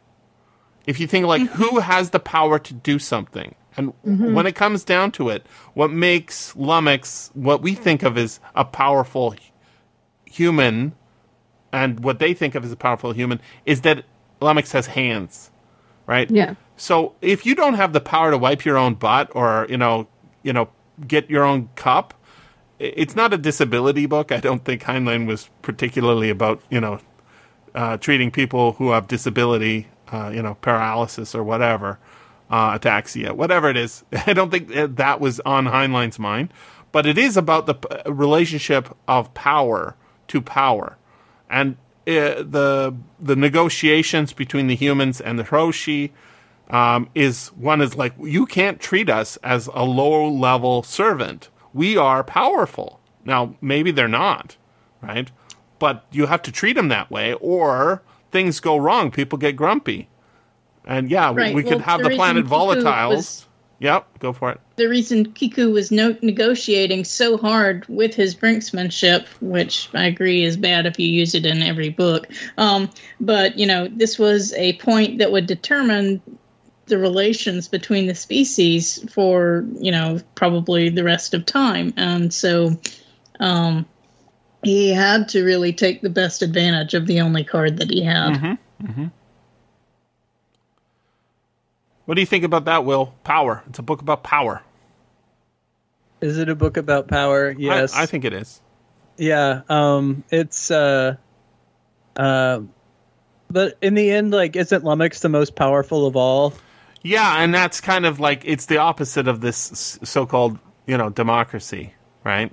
It's a hereditary monarchy with a breeding program and all that stuff.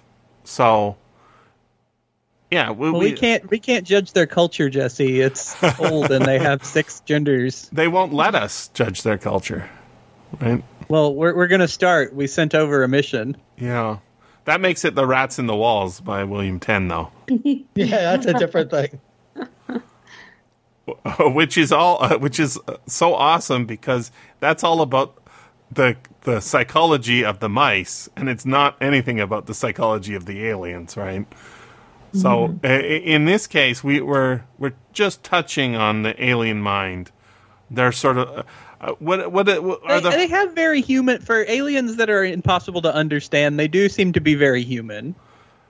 Or that maybe they're more like parents. The Medusoid is explaining them in effective fashion. So the Medusoid is really an expert translator. So. Maybe they're like manipulator. They're like parents saying kids are not allowed at the adult table when mommy and daddy are discussing important things. Go back to your room. That was a good point. Was that you, Maisu, who said manipulator? Yeah. That is a good point, because it's clear that the Medusa keeps pointing out, oh yeah, they're going to kill you, they're going to destroy you, they're going to destroy you, and it's clear by the end when there's a bit of a mention about it, the Medusa is clearly shading things for its own, for their own benefit. So manipulator, yes, the translator is manipulating both sides, but we don't get quite enough of that because this is. I liked how that was so gray at the end. Yeah, it's like. Yeah, that was pretty cool. It's basically their translator, interpreter for hire, and that's an awesome galactic translator, interpreter for hire. That's an awesome job. I want a story about that. Well, it reminds me a little bit of this other idea that Heinlein has in that terrible novel "Stranger in a Strange Land." It's the fair witness. Jesse, you're going to wind up getting lots of Heinlein people upset with you by saying that. It's too long. The fair witness. Do you remember the fair witness? This is a person whose job it is to act as sort of like a human camera, right? Instead of like just listening to testimony of reports and on the news and, somebody said somebody's a bad person and he did it with malicious intent. Rather, this person, I think the example from that book is instead of pointing to a house over on the horizon and saying that's a white house, you say the fair witness is trained to only describe what the fair witness witnessed. So when the person under indictment pointed over to the house on the horizon, it says it looks like a house. It's white on two sides, instead of saying it's a white house, right? The idea of we can fix our technologically, we can fix our shoddy eyewitness testimony by fixing the sentences that we place in our own heads. And we actually have a little bit of this in the trial with the technology. They have to say whether somebody's lying or not, which is truth meter or something? Yeah, the truth meter, which is, again, it's another very simplistic technology. Yes, there are devices that can measure your heart rate. It's more played for laughs in this book than anything else. It's a little bit played for laughs, especially with the lady who's overestimating her stuff. But it also, when she's testifying about her feelings, they're honest, right? But the idea that we can technology our way out of stuff like that is way less plausible than the fact that we could, put some ovaries into some dude. That's much more plausible because the human mind's way of storing data and making judgments is not simple at all. It's incredibly difficult to understand. We're more likely to have vocal telepathy transmitters installed by Elon Musk than we are to know whether somebody is lying or not. But there are things like if we're not doing a film, but we were doing a visual translation of it, that is to get rid of actors and replace them all with digital characters or something. When somebody is on the witness stand and we wanted to zoom in VR-wise and see whether their eyes are wildly fluctuating because their emotions are all over the place, that would be totally doable, right? So when we zoom in and see John Thomas hearing what Betty's saying, whispering in his ear, maybe we can zoom in and listen to what she actually says, which will be, "I'm transgender." Jesse, John Thomas is like, I know. I'm cool with it. His he'll say, "Me too." Maybe not. His eyes. Or John Thomas's. Yeah, exactly. His eyes will fluctuate wildly, or not at all. And that is much more plausible as a technology than the idea we can, just put... They have it in Star Trek, too, right? The computer's always judging whether Captain Kirk is lying. He's telling the truth. or whatever. It's a fake technology that we think of as something that's just around the corner, and that's a huge mental mistake on our behalf. So, yeah, Maisa, this is much more like a fantasy. Yeah, it's the what if a Wynnum came to Earth? It's or like Planet of the Apes is by the way also a variation on that final section of Gulliver's Travels. It's just apes instead of humans, right? I'm still not convinced that the Roshi or Roshi or however you say it are like so like mentally different from people as they're portrayed here. You're saying Heinlein's not fulfilling Campbell's request. Well, right? I'm saying because I was saying that this is a wine bomb story on some level, right? Sure. Like Martian Odyssey. We have the alien, the different has a different outlook than the human. The only way I get to like the Rosha being like different from people is like, I mean, it does take a different kind of psychology to like just want to like hang out and like just like get pet for like a century, right? Like that's pretty different than how people are. So their views of time are like really different. Well, think of our relationship to puppies, right? They grow up after 7 months. They basically hit their adult size, and they can start breeding after a year or something like that, right? That's a very compressed youth. Every day, you don't see a puppy growing up. It grows, and it grows in a very substantial way compared with humans. Here, that seems to be the same case, right? So the time thing, getting pet for, that's how the humans would be treated. Like over the course of my life, my mom's had, a dozen dogs, many of them dying of old age. Right? Mm-hmm. Yeah, and think about an immortal being. So it's irrelevant whether I pet my John Thomases for 200 years or 500 years or 1,000 years. Mm-hmm. And so what would I learn? Like what would they know being there forever? You can't even begin to think. Like we know that Lummox gets bored though, because the story opens up with Lummox being bored. Mm-hmm. Right. Yeah, that's the first line. And figuring out a way to get out of the yard without technically breaking John Thomas's commands. Yeah, but what kind of patience does Lummox have for having sat in that yard for 200 years? That's a good point. A very, very good point.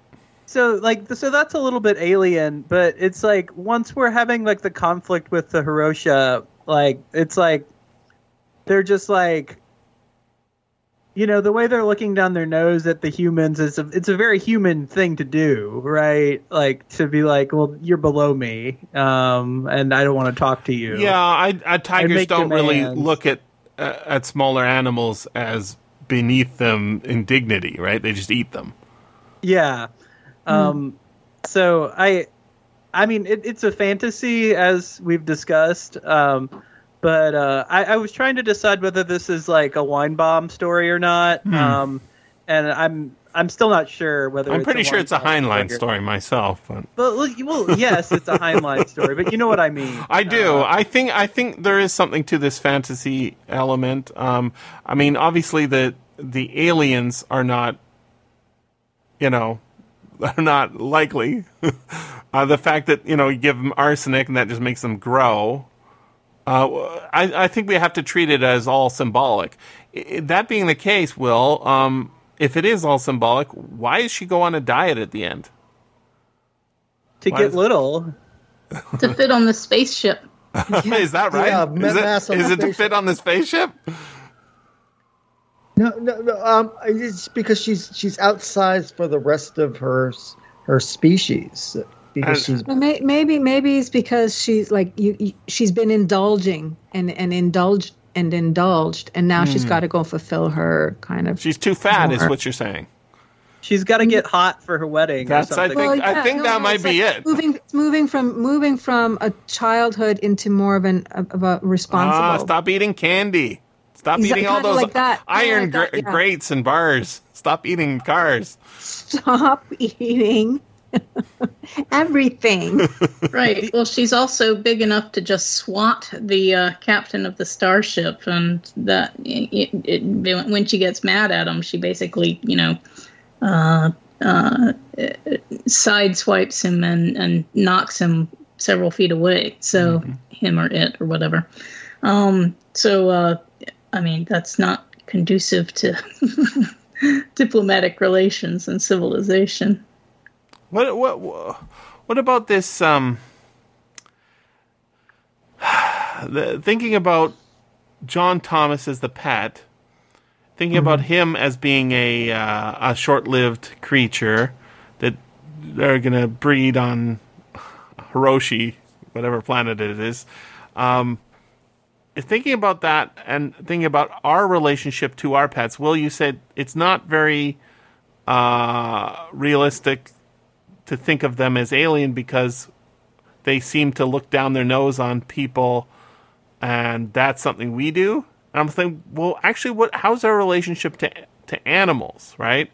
So if they're precious babies. Well, for some people, right? They're precious babies, but under the law, that is not the case, right? So their property, property, or their chattel, or their wildlife, and they're dealt with by wildlife officers. So, like in my mom's neighborhood, where there's a lot of bears, there's bears here too, but there's more bears in her neighborhood. People don't want to call the cops because they will shoot the bears, right? And it's because they're thinking they're our friends, right? There was a story my mom was excited about, and I looked at the video. It's very brief, of a lady in Quesnel, BC, getting her leg licked by a black bear. That's so scary. and they're asking her, what did it feel like? She says, it felt like a dog's tongue, but I don't recommend people going around trying to get their leg licked by a bear. She's trying to police public behavior with the cards too. Getting licked by bears. She was on Instagram and playing with her phone, and the bear shows up and licks her leg. So the normal response by human beings is not to look down their noses at these animals, but rather to just treat them as a danger or a thing that can be shot without any trial. Right, without any recourse even to property laws and stuff like that. So the negotiations there where the Hiroshi are like, we want to nuke your planet, but somewhere on your planet our queen's corgi got away. Can you we demand you give us our corgi. In implicitly acknowledging that they can talk, they're saying, we know we can get what we want by talking to you through this intermediary alien, or we hope to, but normally the way we would solve this is, like, it's almost like an invasion of the Earth. Like, you could have told this as War of the Worlds, but instead of trying to destroy the Earth, they're just combing the Earth looking for a particular human, right? And then they find them and then they fly off. That's not much of a novel, but it would be a hard to understand experience. A very, very hard to understand experience. But we don't talk to bears. When we see a bear, we might yell at it, but we don't say, hey buddy. Bear. Hey, bear. How come you're always coming around this territory? You know you're not supposed to, like, none of that stuff. We will destroy your whole family if you don't, like, there's no negotiations, there's no threats. It's just shoot the bear. Or they, kidnap it and take it off into the woods and release it somewhere else.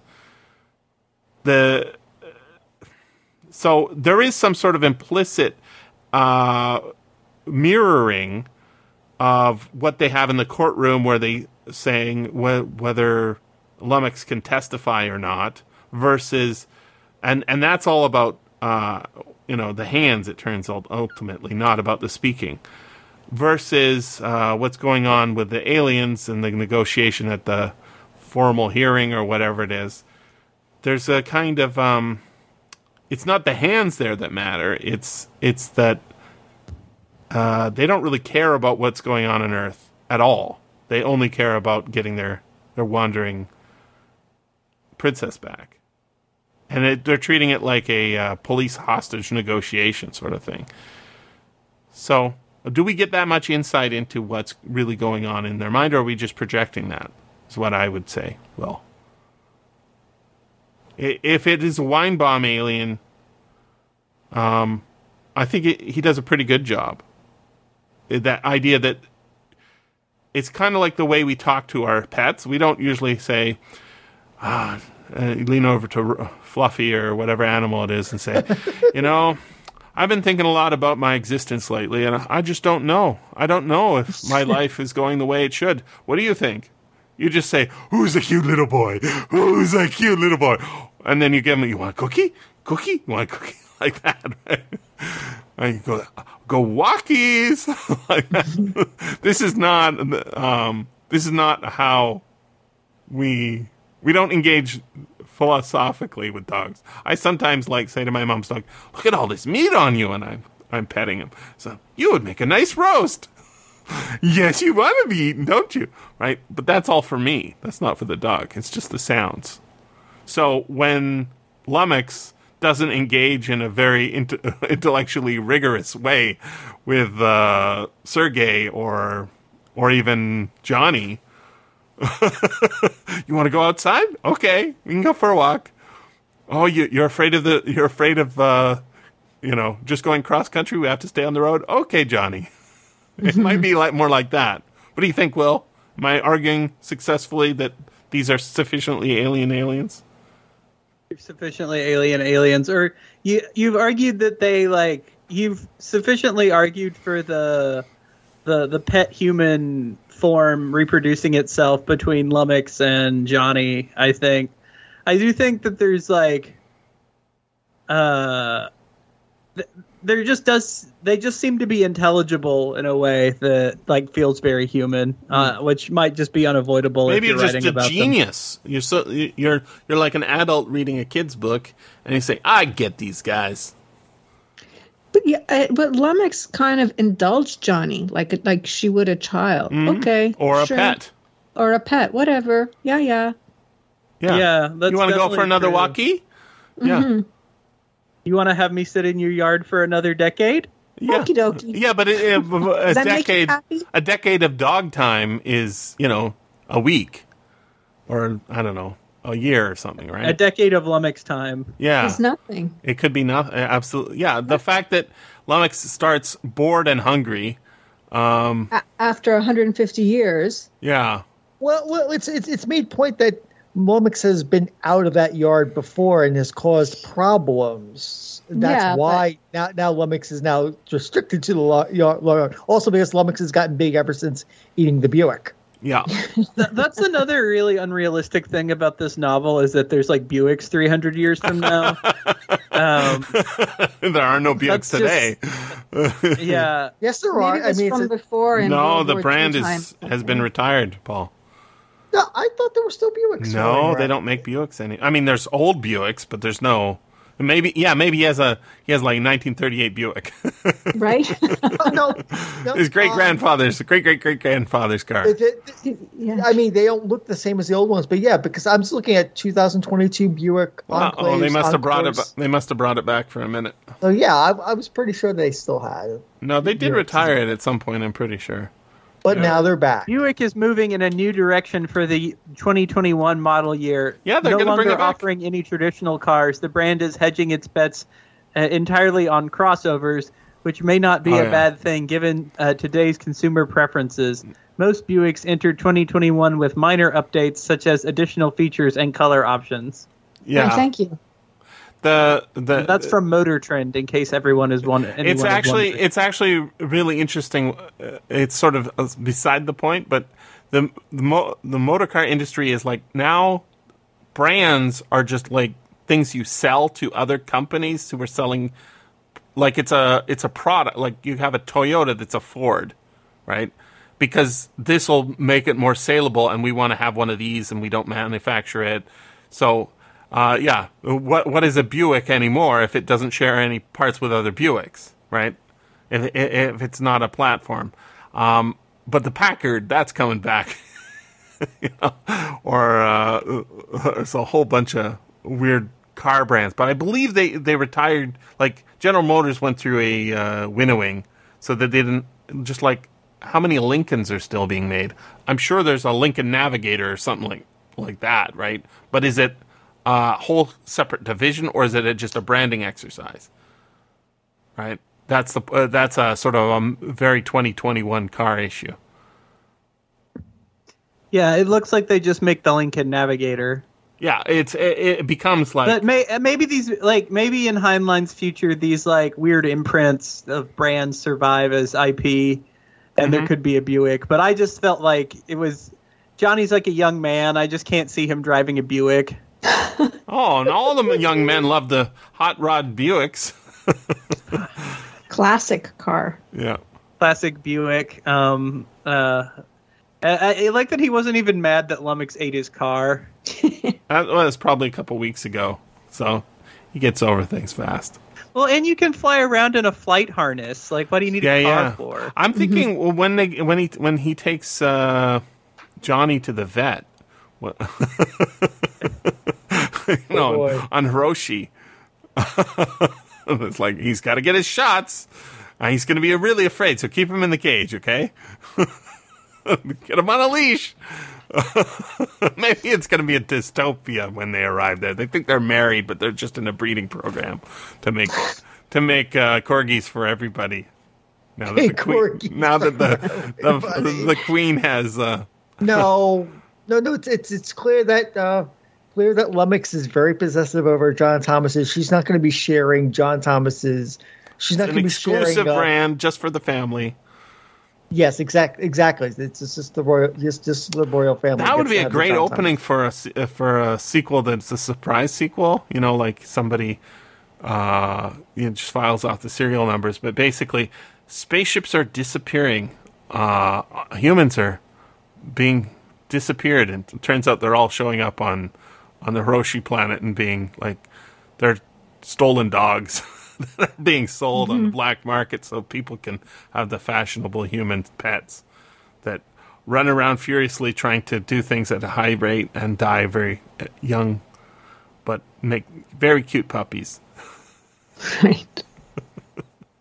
I didn't think about this as a deeply pet book, but it obviously has that in there. Oh, definitely. Uh-huh. Sure. I mean, the mom views Lummox as nothing but a pet, and yet she's willing to exterminate it, and completely disregards the hurt that this would cause to her son. Now, when you said the mom, I thought you were talking about John Thomas's mom, and I was like, oh yeah. She kind of treats him like a pet, right? She treats John Thomas like a pet. She keeps him on a short leash, right? You're going to wear this little outdoor socky thing that I want to put on your feet. But mommy don't like it. Law. That's right. You're going to go to doggy classes. And and she prepares his food for... Oh, no. He suggested he prepare food at one point, but his mom does mostly do the cooking, it seems. It's interesting. The father, in the last one we did, right? Maybe it's two books ago, Between Planets. No, I don't know. One of those books, the father was always not cooking. Oh, it was Ganymede, Farmer in the Sky, right? It's Farmer, yeah. Yeah, and the son was doing all that, but he was a single dad for part of the book, right? Mm-hmm. Here we've got a single mom. But she divorced her parents, not her parent, Betty. Interesting. One thing I was thinking about, the controlling mother in this book reminded me a little bit of the mother in a movie called Suddenly, which is a 1954 sort of political crime thriller where, let's see, to summarize, people are planning to assassinate the president, and so they take over the house of a small town family. And before we get into that plot, we meet the mother, who is a widow, a war widow, and a sheriff is courting her, and she wants nothing to do with him, and tries to stop her little boy from playing with the sheriff or getting any attention from him, because she hates guns and she's a pacifist, and probably because her husband died in the war. It also came out in 1954.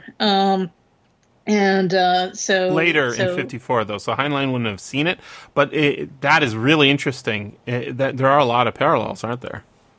Yeah, and I was wondering what other media may have come out around this time with controlling mothers, who in the book or movie are obviously wrong-headed according to the viewpoint of the creator.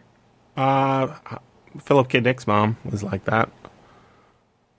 And he grew up not because his dad was dead from the war, but divorced.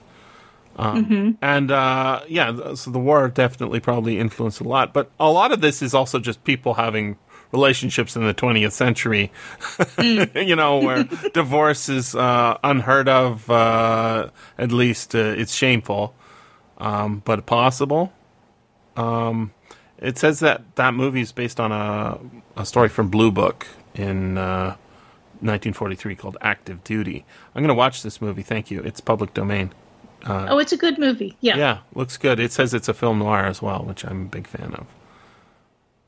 So somebody has judged it as being good. It's on YouTube. I thought that mother was a trope character. Kind of, yeah. You get. Well, you yeah. get I that mean, she's bossy very mother kind of out of it kind of character. She's very one note, and she's written unsympathetically. Although for a moment I thought she might get together with the police chief later. Yeah, sorry, yeah, I was back. definitely. Maybe off screen. Yeah, in the movie. Right. Sorry. Yeah, she's kind of tropey, but her views change at the end of the movie. They have obviously changed pretty radically. So yeah, I think there's a good chance she will end up with the sheriff after all. She's swept off her feet and taken to the Hiroshi planet. Yeah, plot twist. Johnny and Betty have that trip to Hawaii that they aren't able to use, so maybe Mom and the sheriff 17 pickle dishes? What was it? 71 Yeah, pickles. Yes. See, I told you it was a transgender story. Pickles. Stupid. Okay. Well, you said it about yourself, not me. No, the joke is stupid, not me. And it's Heinlein's joke. I'm just bringing it to the surface. Bringing to the surface how stupid Heinlein is. No, how stupid is. I'm gonna tell people that Jesse said Heinlein was just very stupid. Well, in some areas, yes. In hypnotism and pickle dish jokes. Yes, his hypnotism is off. He uses it like it's a real thing, and that's not right. I do like this book. I'm glad I read it again. Probably not going to get a chance to read it again before I die, so I'm very happy to have read it once again. I'm happy to have read it too. Yeah. Good It book. fills a hole in my Heinlein reading. I was thinking, I was at Costco the other day, and they have these box sets, which I bought many of. Like they have the Hardy Boys hardcovers, like 10 or whatever. Hardy Boys hardcovers, very slim volumes in a nice, cardboard case. Color covers on each. They're actually hardcovers, but paperback size. And then they have, of course, the Harry Potter ones. There's not C.S. Lewis, but there's a few other. There's Tolkien ones at the bookstore, but they're fucking outrageous, like $99 or something for one book. Oh my god. Anyways, the Costco ones can be really cheap, like $20, right? And beautiful art on some of them. There's Harry Potter and Rick Riordan and all sorts of ones. I can't bring to mind all of the different ones but there isn't a goddamn Heinlein box set that you could get with decent covers. Why the fuck don't they have like just a collection of juveniles that I would buy that? I guess the Heinlein estate just doesn't see the potential market in that.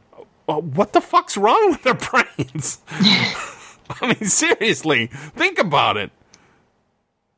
Wouldn't you like to have these, Misa? I certainly would. Wouldn't if it was a $40 thing at Costco to get eight books, 8 Heinlein juveniles or whatever. I don't know how many there are. You would buy that because you'd see that as a total deal, and you'd give it as a gift to people who are like semi the right age for reading it as just youthful reading. I think maybe the thinking is, I mean, like Nancy Drew and Hardy Boys have enough mainstream cultural cachet that someone randomly coming up to it will see it and buy it. Also Harry Potter. But I mean, unless you're someone like me or Misa or you or Will or Trish, you wander to Costco and you see Heinlein as a name, they're not going to know who the and why Heinlein is that? And why is that? Because as big as his name in science fiction, Heinlein is not a giant name in. But why is culture. that? Because they don't put out these books. Like if you just, like there's a lot of authors there that are not. I'm trying to think of the British one who's. They always say he's racist. And he wrote the twits. Roald Dahl, right? There's a Roald Dahl one. Roald Dahl has mainstream. It's like movies and stuff. What? Yeah. What Roald Dahl movie are we talking about? James and the Giant Peach. When was that? How many years ago was that? Like 15, something like okay. that. Predestination was not that long ago. Predestination wasn't exactly a gigantic blockbuster movie. I guess with a lot of.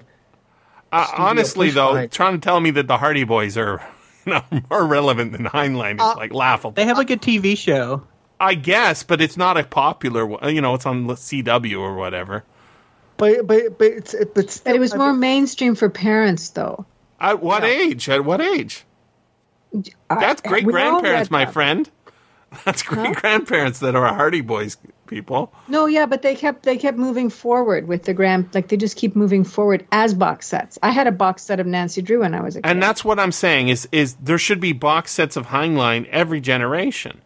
That. Yeah. Tolkien isn't more relevant because of time has gone by. I'm not sure that a publisher wants to take the chance on that not selling. Clearly that's cool? clearly that's what you're saying. And that's what they're thinking. That's what you're saying. That's what you're thinking. They're thinking. But that thinking is broken-minded. Like, how expensive is it to license it from the author when you're the estate? It's very cheap. Because you're the estate. It's not like there's a person. It's just a legacy organization, right? There's no humans involved. It's a corporation, essentially. So and the corporation doesn't see the value in doing that for whatever reason. And that's fucked up because it clearly should be like this should be in people's hands. It will do material good to their minds to have these in people's hands and not having them in. I'm an audiobook fan. Not in print currently. Oh, I'm sure it is, but individually and like one of them. If you want to get the entire Heinlein, fiction. The only way to get it is the Virginia edition from the Heinlein Trust. That is, I think it was $1,400. They're leather covers with no art on them. Apparently, they're riddled with typos, which is not good. And they're limited edition. So they're just saying, look, that's. I mean, I guess the estate and trust is seeing Heinlein as a luxury good, whereas you're seeing it as a potential comic good. Like something people want to read, rather than like an investment property. Well, I mean, publishing is a business, so. And they're not in business, is what I'm saying. I'm not sure that they just haven't thought of it as a business case because corporations are looking to make money all the time. I guess they've considered the ROI is not. Oh my God! So there's a mass market paperback for $9.99. Get 4 of them together in a nice box set. You'd sell some. Why don't they do that? But would they sell enough to justify the cost of doing that? That's the question. They don't think so. You think so. It's very possible. I'm not saying the corporation is right here. You're assuming they don't think so. I'm assuming they don't, but I don't know that. All I know is they're not doing it. Corporations try to make money, and there's lots of people trying to make money. So clearly, someone must have thought of this somewhere in the corporation and got shot down for the wrong reasons. You're over. I think I've solved this problem. Yeah. They need to put it in the public domain so Jesse can release these box and sets. Everyone can release and make their own covers, and then have those compete on the open market. Right? We already had that discussion, Will, on this podcast. That's my point. Is you put one of these Heinlein juvies in the public domain, it'll sell like like the wheat cakes that Mr. Kiku wants to eat, or maybe didn't want to eat. Oh God. Which of these books do you want to do next, even though they're really hard to get except as ebooks and pirated audiobooks? What are our choices? What are the choices? What about Have Spacesuit Will Travel? Isn't that one of them? One. Yeah, we've done that one. Here for I want to put the case out there for Tits. TITS. What? Yep. Somebody tweeted about it last night and said, I love tits. Yeah, I saw you're always tweeting tweeted about that, something. Jesse. I do. I do love tits. No, but that's not a Heinlein book. It is a book. What? It is. Let me just look it up. Tunnel in the Sky. In the sky. Oh, Tunnel in the Sky. Tits. Okay. Huh. That's the Secret Master of I was on Fandom. the call with Jesse, and he was looking at tits online. Yep. He was dissing Heinlein. He was dissing Heinlein and just looking at tits online. And all he does is look at tits on Google, type in tits, and see what comes up. And there's some great tits covers. Tunnel in the Sky. Here's my pitch, Maisa. Stop calling it tits. You're gonna Here's my pitch for tits, Maisa. Tunnel in the Sky is set in sort of a graduation ceremony of some, I don't know, kids in a Is that the dystopia. Stranded on the Planet story? Yes. And Okay, I've read this. For their final assignment for graduation, it might be a high school book or something, might be college, they go do a survival training, and they use a tunnel in the sky, basically a warp. Like a wormhole? Wormhole thing. And they have to survive for 30 days or something like that, or maybe it's 3 nights. I can't remember. And then something goes wrong and they don't get picked up. So now they're stuck Hunger Games style on some planet random, and they're not sure if it's maybe they're on Earth somewhere. They're not sure. But I remember it being really good. Yes. I liked it. I liked it a lot. Yes, let's do that one. Just so we're clear, Paul loves tits. Stop it! No, wait, I can fix this. Paul loves tits. Oh God. Luckily, I have to go very shortly. So you want to book some? You get to escape getting Lummox triggered. Yes. The podcast is over, correct? Ish. Yeah. Let's finish it then. Yeah, let's just schedule the show and then we're done.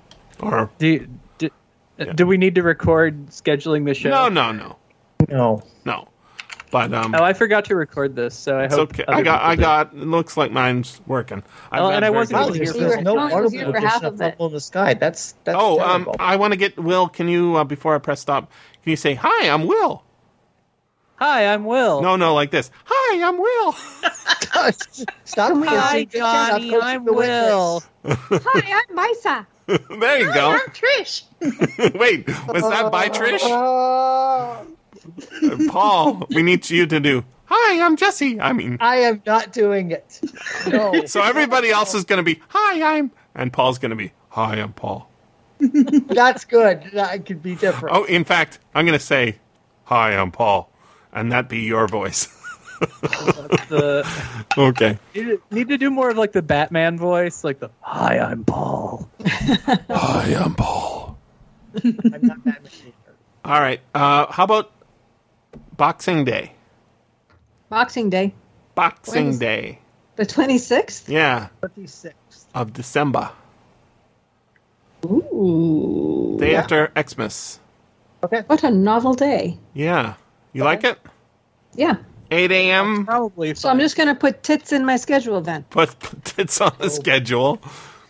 I'd be a boob if I didn't put tits on the Oh, No. Paul. See, Paul's getting in there. You're excommunicated from the island for being so, I don't know, gender something-y. Uh-huh.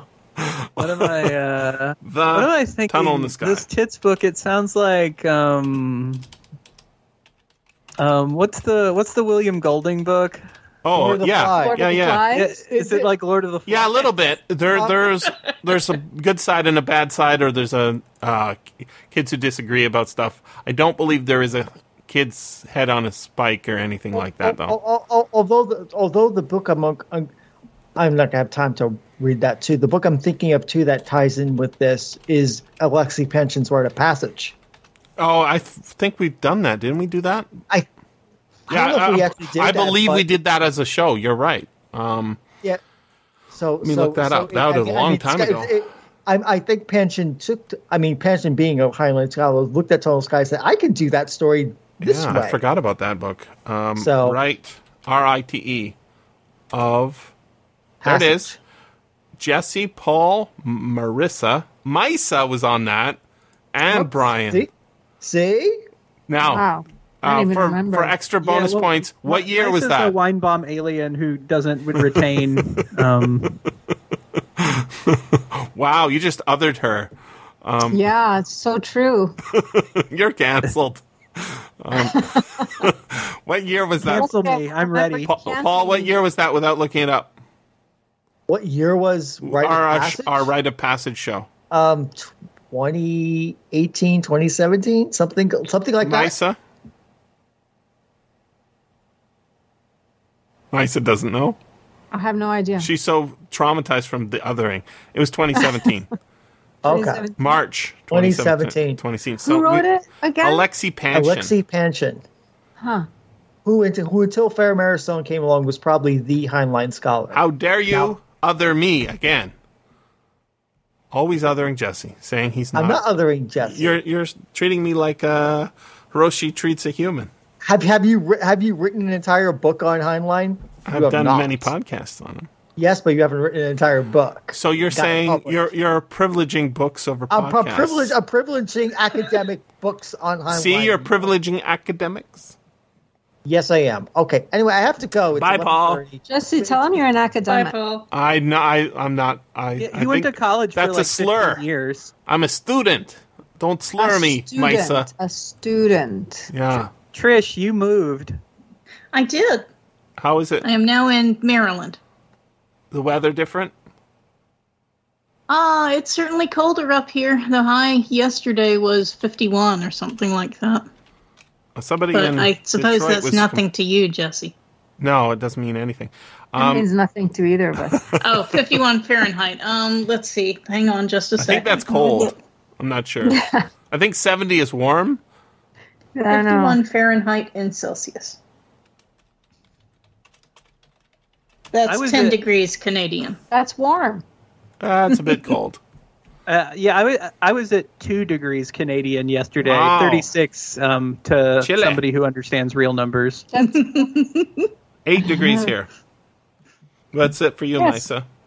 Oh, it's freaking freezing. I don't know. Is it below freezing? No, not. Oh, it's 4 degrees. Okay, That's you're- why 10 is warm Well, warmer, yeah. for November. Somebody in Detroit I'm was using saying it this was calculator snowing. so I can understand your alien words. Yeah. They had to get that Singh guy out, right? Guy with an actual turban rather than a guy with snakes for hair that needs a turban. Remember in the book? They call him up on the phone and Yeah. say you have to come do this because you're the expert on this and get him out of bed. Oh, yeah. That guy was... yeah, I remember that guy. He only shows up for a second, but I don't think this would make a very good movie. I don't think. Just because there's all those sitting around the table negotiations and office and smoking and stuff. But the Starla I want to part see the is good. self-lighting cigarette. Yeah, I figure you scratch it just like a match. Stupid. I'm sure those are really good for you. It's like it can ignite itself. He must have been trying to quit smoking or something. I've never seen him smoke so much in a book. Like, I don't remember that being a thing at all. Maybe a pipe. What about Greenberg, like, being like a serious smoker but never having a light? Yeah, he gets one eventually though, a little self-lighting one or something. There's a whole lot of smoking in the HB and Piper. Oh yeah, he's a definitely smoke a machine, but but that, you know, I just read a lot of Heinlein, not everything, but a lot of Heinlein, and I don't think I remember anything like this level of smoking. And I don't remember Heinlein being a smoker in real life, not that I hung out with him or anything. Not that you know of. No, not that I know of. I'm pretty sure that Farrah Mendelssohn book, she's British, I believe. Weird. I know. Is not available as an audiobook. Heinlein. Oh, guys, I sent it to Paul, but I didn't send it to everybody else. There was a really interesting podcast about what Paul's always talking about, those puppies. Sad I saw and that rabid. online. Did you read or listen to the show? No, I haven't listened to it yet. It's interesting. Because it explains a lot. And I don't know who the hosts are, but they seem to have pretty solid heads on their shoulders despite being modern authors. The takeaway though was calling what, you know, this current crop of this current wave of science fiction was calling it squeecore. You know, there's new wave, and there was like cyberpunk, and the current sort of style or fad or whatever it is which, you know, nobody's saying, hey, we've got a style or fad, but obviously there is one. Calling it squeecore. Why? Well, it has to do with what it's about. Squeecore. I'll type it in here and see if yeah. So the name of the podcast is The Painful Threshold. I don't know why it's called that. It's about a current wave of award-bait science fiction that's living in the shadow of the, quote, sad and rabid puppies. Among the interesting thoughts here was the name, Squeecore, in which, quote, person or marginalized entity does X, Y, Z, to which the reader says, hells yeah. And I'm like, oh. And then they go on and talk about what makes this genre like what it is. And these are the quotes I pulled. Maudlin, mawkish, or glib. And those are not slurs. They're just like talking about how ways of emotionally dealing with things. Whedon-esque quips, which is very...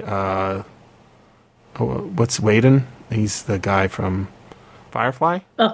Buffy, right. Oh, right. Josh. Also Firefly. Yeah, Joss, I think. Joss. And then Joss. the character that... this is really funny.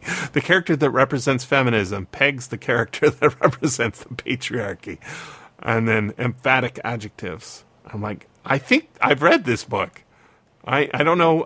It wasn't recently, but I read a book that was like, oh yeah, that is actually like kind of the recipe. In the same way that, you know, cyberpunk has a recipe and new wave has a recipe. And it's not obviously every book is identical, but there is kind of like a, this is what we're exploring right now. And it goes in waves. And so obviously, if you remember, like, Trish, you probably remember this.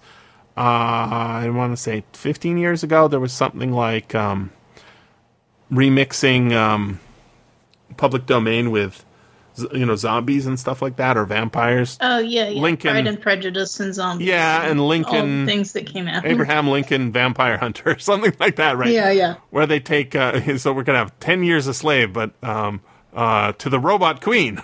I don't know. Something. I've got a friend of mine is calling me. I got to bounce. Okay, It's have a good one, Will. Thank you. Bryce, I'm going to message you about Ace Galaxy. I need to catch up with you about that. Oh, okay. Yeah, all right. Bye. Bye-bye. Bye. I need to take off too. All right, I'll allow Things it. to do. You got things to do. boxes to unpack. Misa, you're going to have to stay with me the whole rest of your day. Sorry about that. No, Jesse. What? What? I can't say that. no to you once in a while. Right. So, but you're saying no for Trish. Trish, you're saying no for Misa. That's very something of you. It's very Betty of you. Yeah. Wow. So Betty. That's a slur now. So Betty. What was Betty. The only thing worse would be whatever John Thomas's mom's name was. Mrs. Yeah, I mean, Mrs. I would Thomas. prefer to accomplish my goals without manipulation, Wow. but she was still a pretty kick-ass character. The mom? No, Betty. Betty's a great character. Absolutely. Betty's a great character. I would have her as my lawyer.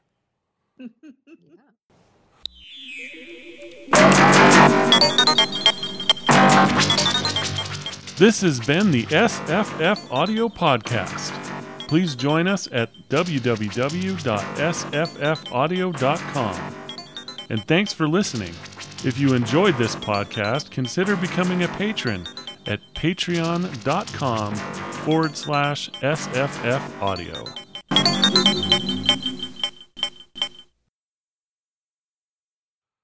Yeah. So what's you doing for the rest of the day, Misa? Bye, Trish. Bye. Yeah, okay. Other than talking to me for the whole day. Well, I do have to go too. I'll allow it. But this was fun. I really did like this one. Yeah, it's a good book. All Heinlein's books are good. There's some, even like Stranger in a Strange Land has good things. It's just too long. I like Stranger in a Strange Land. It's long. I get it. I liked it too in a certain sense. I also hated it because it's too long. Right. Yeah. Okay. You know, so, yeah, it's fun. And aren't you going to be sad when you read your last Heinlein book? Well, I think I've got quite a ways to go. You do. But I'm saying, projecting out. I will be sad. Because there hasn't been one that, like, you read that and you said, this is, oh, wait, maybe there was one. And she said, there was one, but I can't remember what it was. Thank goodness. It was so horrible that I didn't finish it. I can't remember what it was.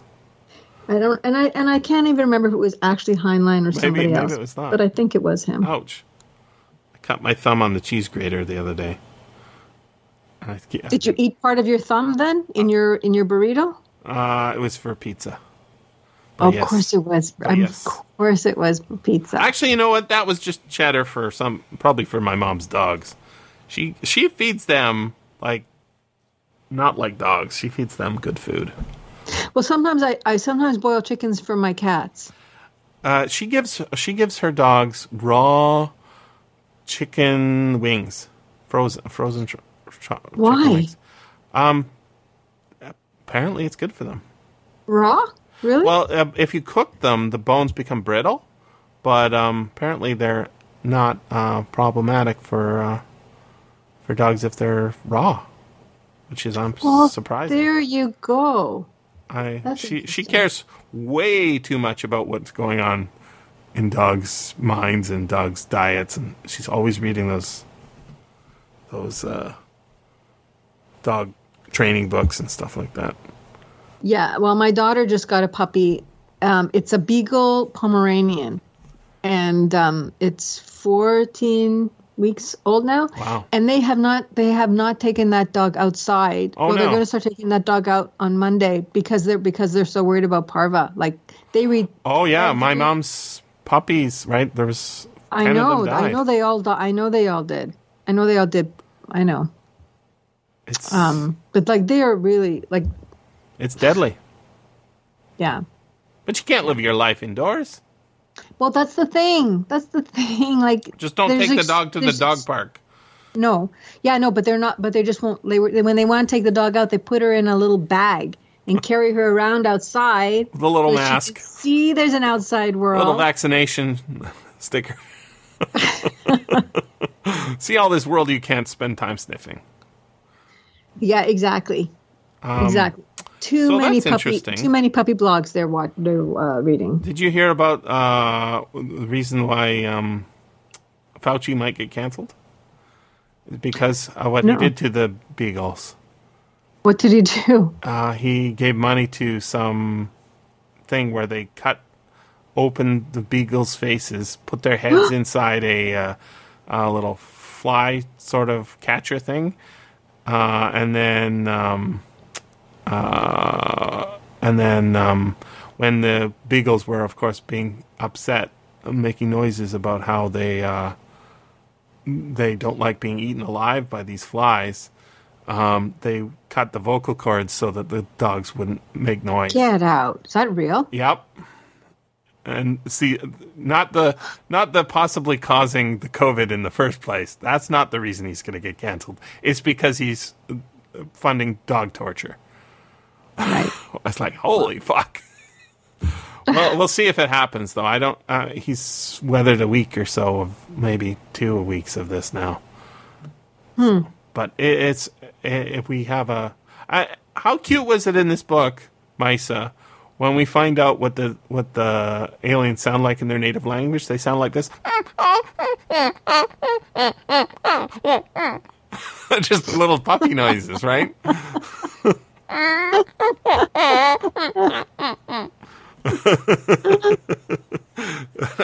mean, how could you be upset with aliens that were...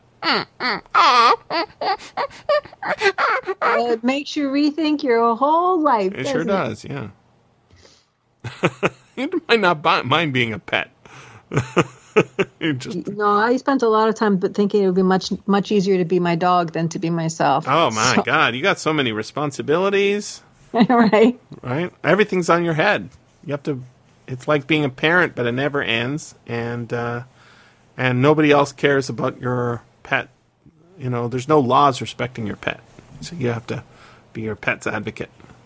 Exactly. And they never. It's actually like having a kid who's like mentally fucked up, right? Because they're never going to be able to, walk the streets alone on their own and be safe. Mm-hmm. And just get run over by cars. Yep, it is. No hands to open. That's what I'm saying. If my mom's dog had hands, things would be very, very different, right? She spends most of her day. She just talks about how many steps she takes because she has to get up and open the door and let dogs in and make sure dogs need to come in. How many dogs are there? There's 4. It's too many. But too many. It's too many. And so she spends. Not little dogs. No, they're all big now, except for the littlest one is still got a little bit of growth left. But that just like the number of times she gets up to let them out and get them in, and amount of sleep she loses in the night, catering to their needs. If they just had one hand that could open and close doors, and they could listen and say, "Lock the door behind you," or don't leave the door open. Let it come in. Well, Siri just needs to speak dog, and then the house can do it for her. Yes, I get a smart collar, and the smart collar can. That's right, a smart telepathic collar. We're not far. Oh, the telepathic part's not so good, but I mean that's far away. But I don't know. All right, I'll let you go do your business. Okay. One. So Boxing Day then. Boxing Day is the next one I've scheduled for, but I will tell you what else is on there. We're doing What is Horror next week. That's Stephen King homework. Robert E. Howard, you're not a huge fan. Something called Klim's Journey Underground by Baron von Ludwig Holberg. There's an audiobook on LibriVox. The Midwich Cuckoos, you might be in for that. You like John Wyndham? I love John Wyndham. When are you doing that? That's on a Saturday at 8 a.m. Saturday at 8 a.m.? On 12/11. 12/11, December 11th? Mm-hmm. It's not super long, I don't think. I've got a paperback copy of it here. Actually, I really do love him. I'd like to be on that one. Yeah. There might be some... Okay, I'll add you. There might be some extra homework, optional, of course. I'm typing in John Wyndham for your name. There we go. I believe there are 2 versions of a movie called Children of the Damned. Yeah. I believe those are both adaptations of the Midwich Cuckoos. Are they really? Yeah, and I believe one of them is by John Carpenter. Yeah. How exciting. It is exciting. And I've never seen either of them, I don't think. Adaptations. Okay, so Village of the Damned, 1960. Oh, there's a sequel called Children of the Damned. There was a 1981 remake. I don't see the name there. 1995, John Carpenter. And Thai movie, localized. Really? From 94. Wow. Oh, novel is being adapted into an 8-part series on Sky One in 2022. I guess we'll be prepped for that, huh? We sure will. Okay. So what time on Saturday? That's 8 a.m. So same normal time, but on a Saturday morning. Is that okay? So 11 then. No. Yeah, 3 hours later for you, right? Yeah. Okay. What time is there now? 11:46? It's 12:47. 12. Okay, yeah. So I've got 9:46. So you're 3 hours later. Yeah. Yeah. Okay. All right. Thank you. Cool. I'll put you on there, and I'll get you the audiobook a week or so before. Fabulous. Thank you. Are you going to start doing a lot of John Wyndham? Now that we realize he's public domain in Canada. Well, we'll see. He wrote a lot, and I'd like to do a lot, but a lot of the ones that I'd like to do the Chrysalids. Yeah. It's a really good book. Getting the audiobook and all that organized. Are those not available? Is he not on audio? I assume he is. I'm sure I can find the Midwich Cuckoos. I assumed I looked it up before. Audible. Let's see if they have. You must have. Otherwise, why would you put on the? It's such a famous one. There's an audio drama. Wow. I think there will be an old one on a pirate website as well. If not, let's just type in John Wyndham. I just assumed. I guess I don't know. Oh, the Chrysalids is there. Midwich Cuckoos is Stephen Fry. Wow. What? Wow. Are we going to have that much fun? Well, I don't know. There's also another one there by Noah Reed. But I'm interested in that Stephen Fry one. He's a good narrator. Yeah. Chalky, which I've not read. No, I haven't. Oh, there's one I put up. Time Stops Today by John Wyndham. 1 hour, 51 minutes, read by Mike Vendetti. Oh. And Crankin' Wakes. I've not read that one, but I heard an audio drama and I didn't quite follow it. Not sure why. So there's at least a number of his famous ones are available. It looks like there's 2 versions, and I'll be excited to hear those. As will I. Oh, 11/25. It's coming out this month, Misa. What? Jesse, what kind of timing is this? I think so. Yeah, not yet rated. Wow. That is crazy timing. Weird. There's no sample. It's 11/25, so next week?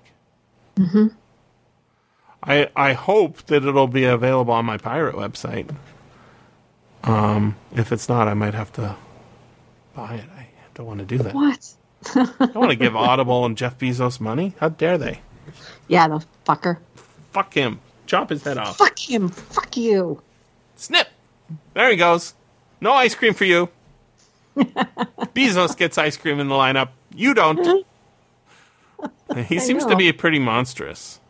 He does. Right? I mean, he's trying to gain my sympathy by giving Captain Kirk a ride to space. It's all bullshit. He gave him a ride to space. I think that's good. But it's not enough. You've got to do a lot more. Yeah, Save that's your just fucking PR. head. Doing a little PR things does not change. It was a very nice move on his part. Smart. But not enough. No. Not even enough. close.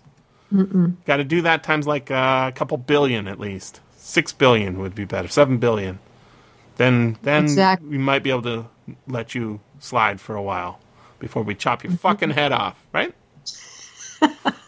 And, well, I'm not really mad about it. The fucking is just for emphasis. I'm just saying his head needs to go as a lesson to the others.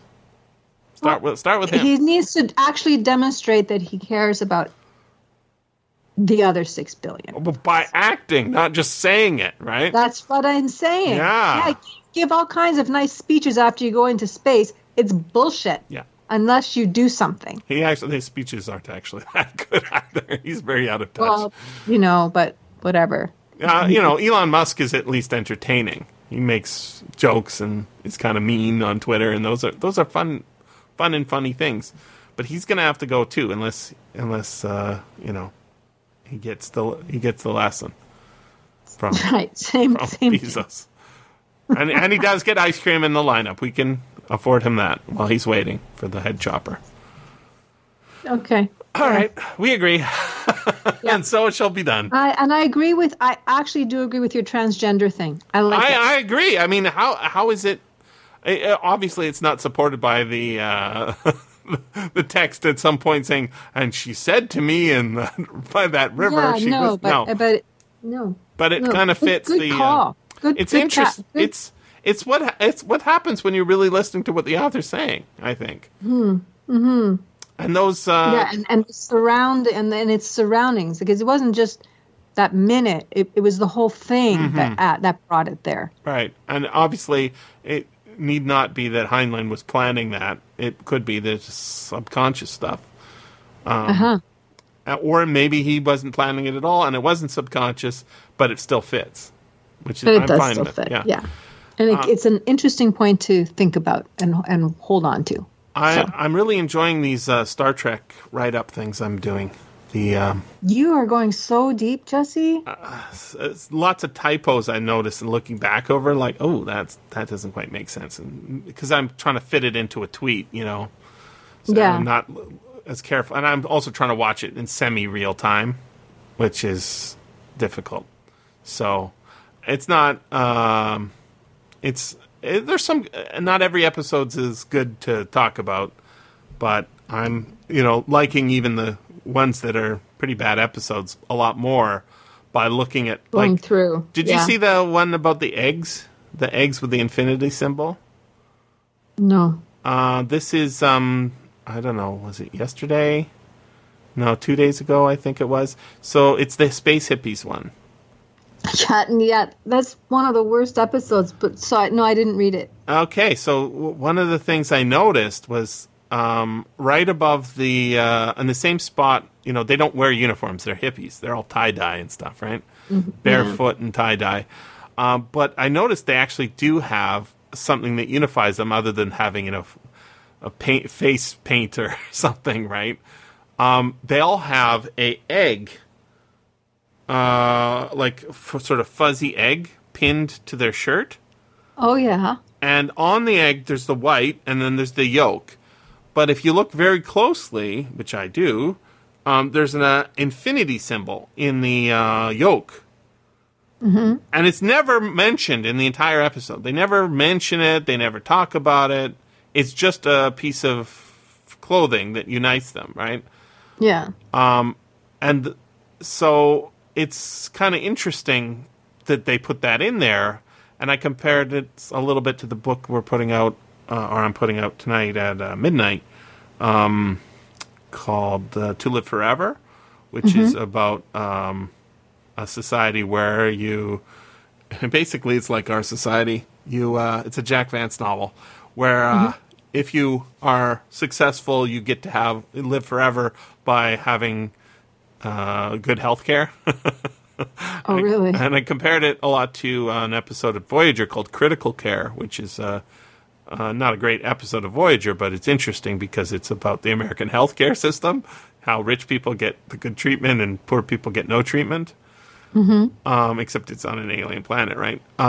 So in this future Earth, future Earth with only one city, everybody's working for quote-unquote slope, SLOPE, which is like their ability to be productive.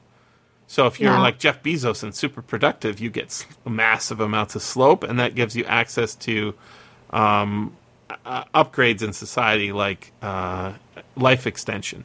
And at the final level of life extension, you get a clone of you made, and you have your brain's memories transferred into it, and you keep going and keep going and keep going with that training until you fully empathize with your clone. Yeah. And then it becomes you. Interesting. Yeah. And what you don't remember, and I didn't remember from that Space Hippies episode, other than actually it has a really good ending, is that the reason these space hippies are rebelling is because they don't like the Federation. They think it's too regimented and too stuffy, and they're all like back to the land. And what you don't remember from that episode is space hippies are all like scientists and doctors and ex-Starfleet people. No, I didn't remember that. Right. It's just space hippies, right? So, yeah. And they're following a guy who has a disease caused by their sterilized society. Yes, that I remember. Yeah, and then they're saying Spock is like really into them. He's interested in them. He does some space jamming with them with his space harp. And yet he concludes that their leader's insane. But at the end of the episode, he doesn't say, you guys all failed. He says, keep looking for Eden. And what's his name? Kirk doesn't get these space hippies. He's a fuddy old duddy, whereas Spock is like, he wouldn't. Yeah, he wouldn't. They're making fun of. They're like the people who make fun of William Shatner, right? Yeah, he's very easy to make fun of. They call him Herbert and blah blah blah. It's a very aggressive show towards its own show in a certain sense. And then at the end, they use all these phrases just like Heinlein does. Grok, like that. They don't use grok, but they don't use. Yeah. No, they use. That really reaches me, man. They have a whole bunch of them. They're all really good. And the end of the episode, Kirk says, "We reach, Mr. Spock. We reach." And so he's sort of connecting with these space hippies. Maybe we should watch it. It's so interesting. Like that, even the crappy old episode of Star Trek, we think, "Oh my God, the space hippies episode." It's actually pretty interesting. Yeah.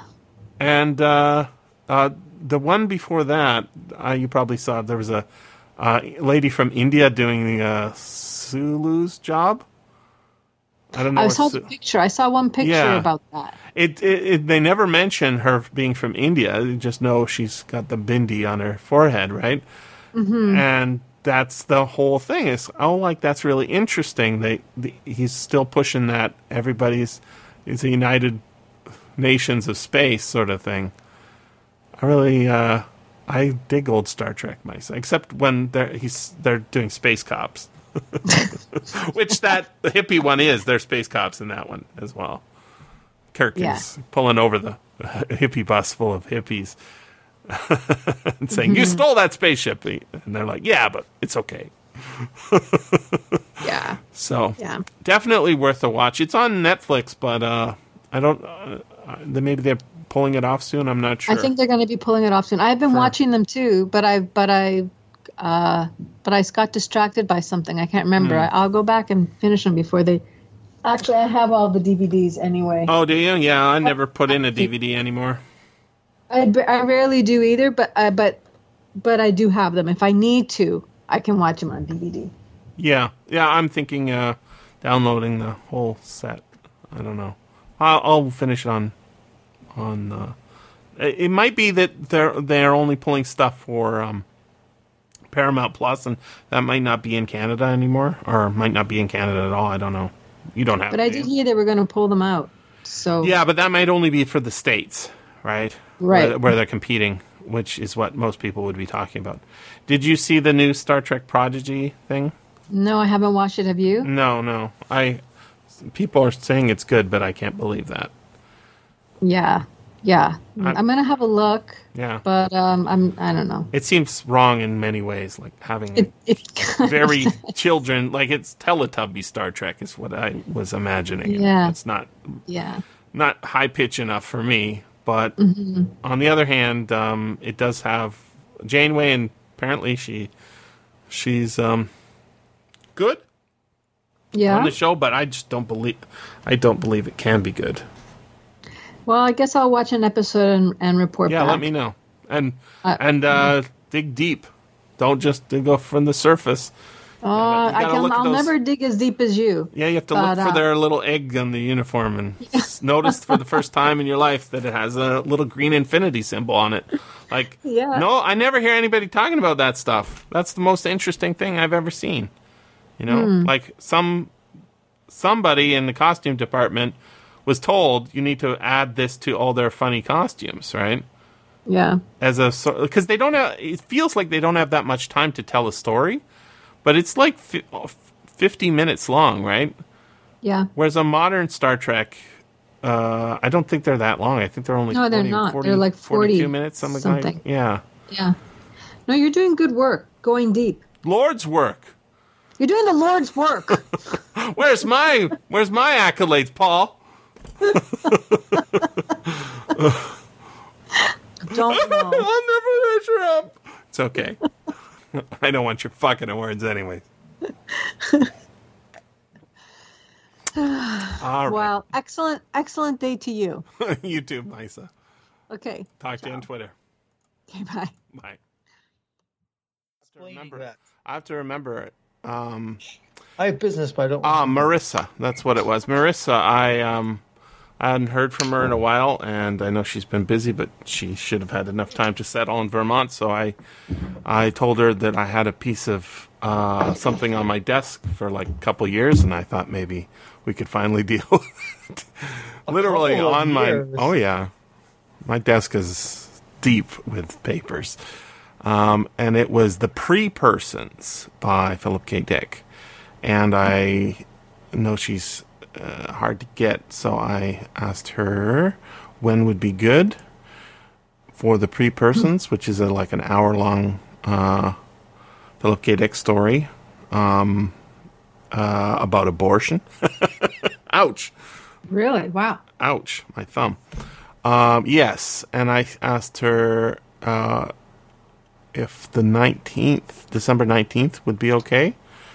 And she said, yes, looks open. So, now's your time to book, Paul. I know you're a Philip K. Dick head. Yes, of course I want to be on this podcast. So, as you pointed out in a tweet some time ago, I've done more Philip K. Dick on this podcast than any other author. Oh, yeah, well, that makes sense, right? Because he comes up a lot. So the 19th is a Sunday. So I'm assuming 8 a.m. is okay for you? Yes. All right. And it's The Pre-Persons. Whoops. I believe the plot is something like some court rules that abortion is legal until a certain spirit enters the body or something like that, right? But that figure is like age 18 or something. Some kid wants to get aborted.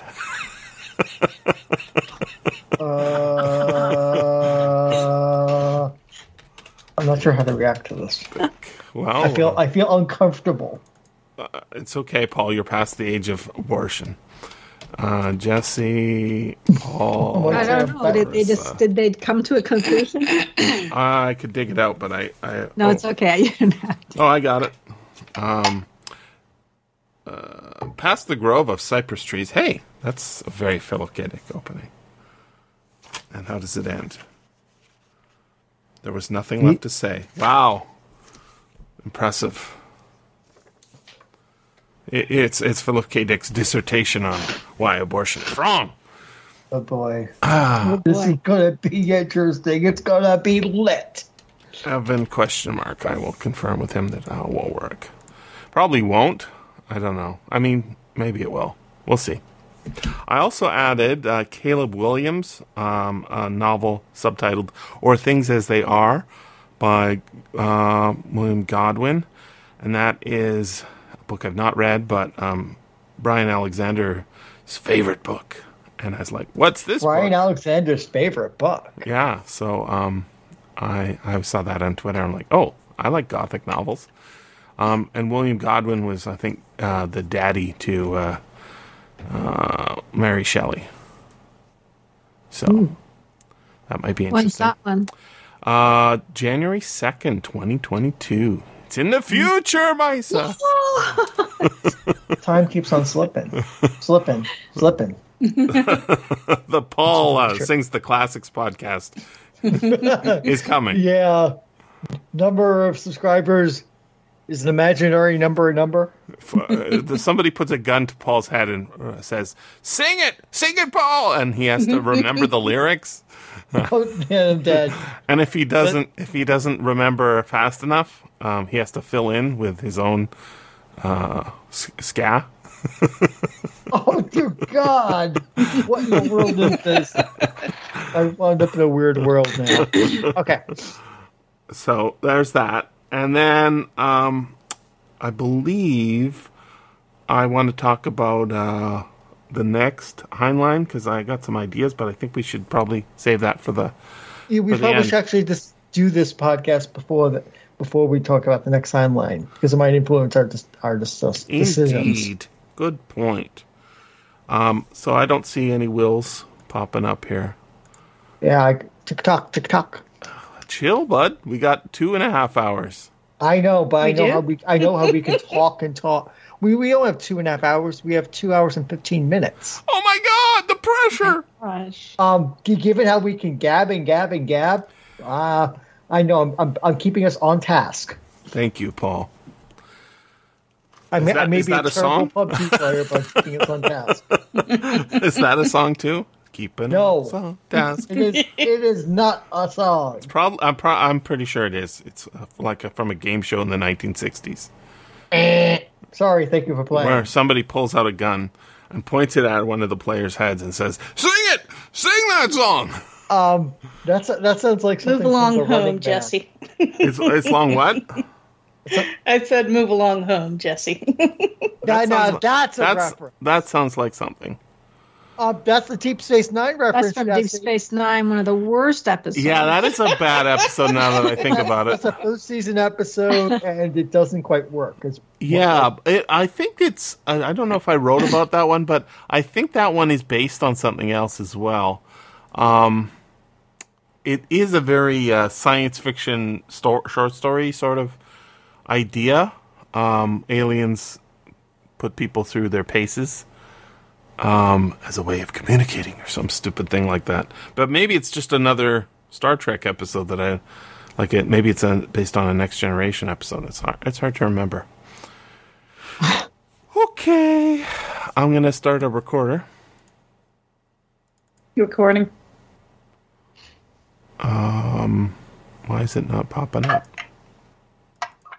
All right, I think we're good here.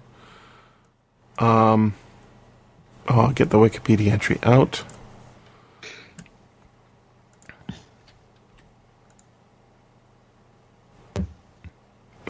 That's not the Wikipedia entry, Jesse. Star Beast. All right, that should do it. Here we go. So Jesse, Paul, Misa, Trish. Let's say Sure. Paul. Is that correct? I'm gonna check. No, don't. You'll waste an hour. No, I have it. I have it on the spreadsheet. Yes, Jesse, Paul, Misa, Trish. All right, here we go.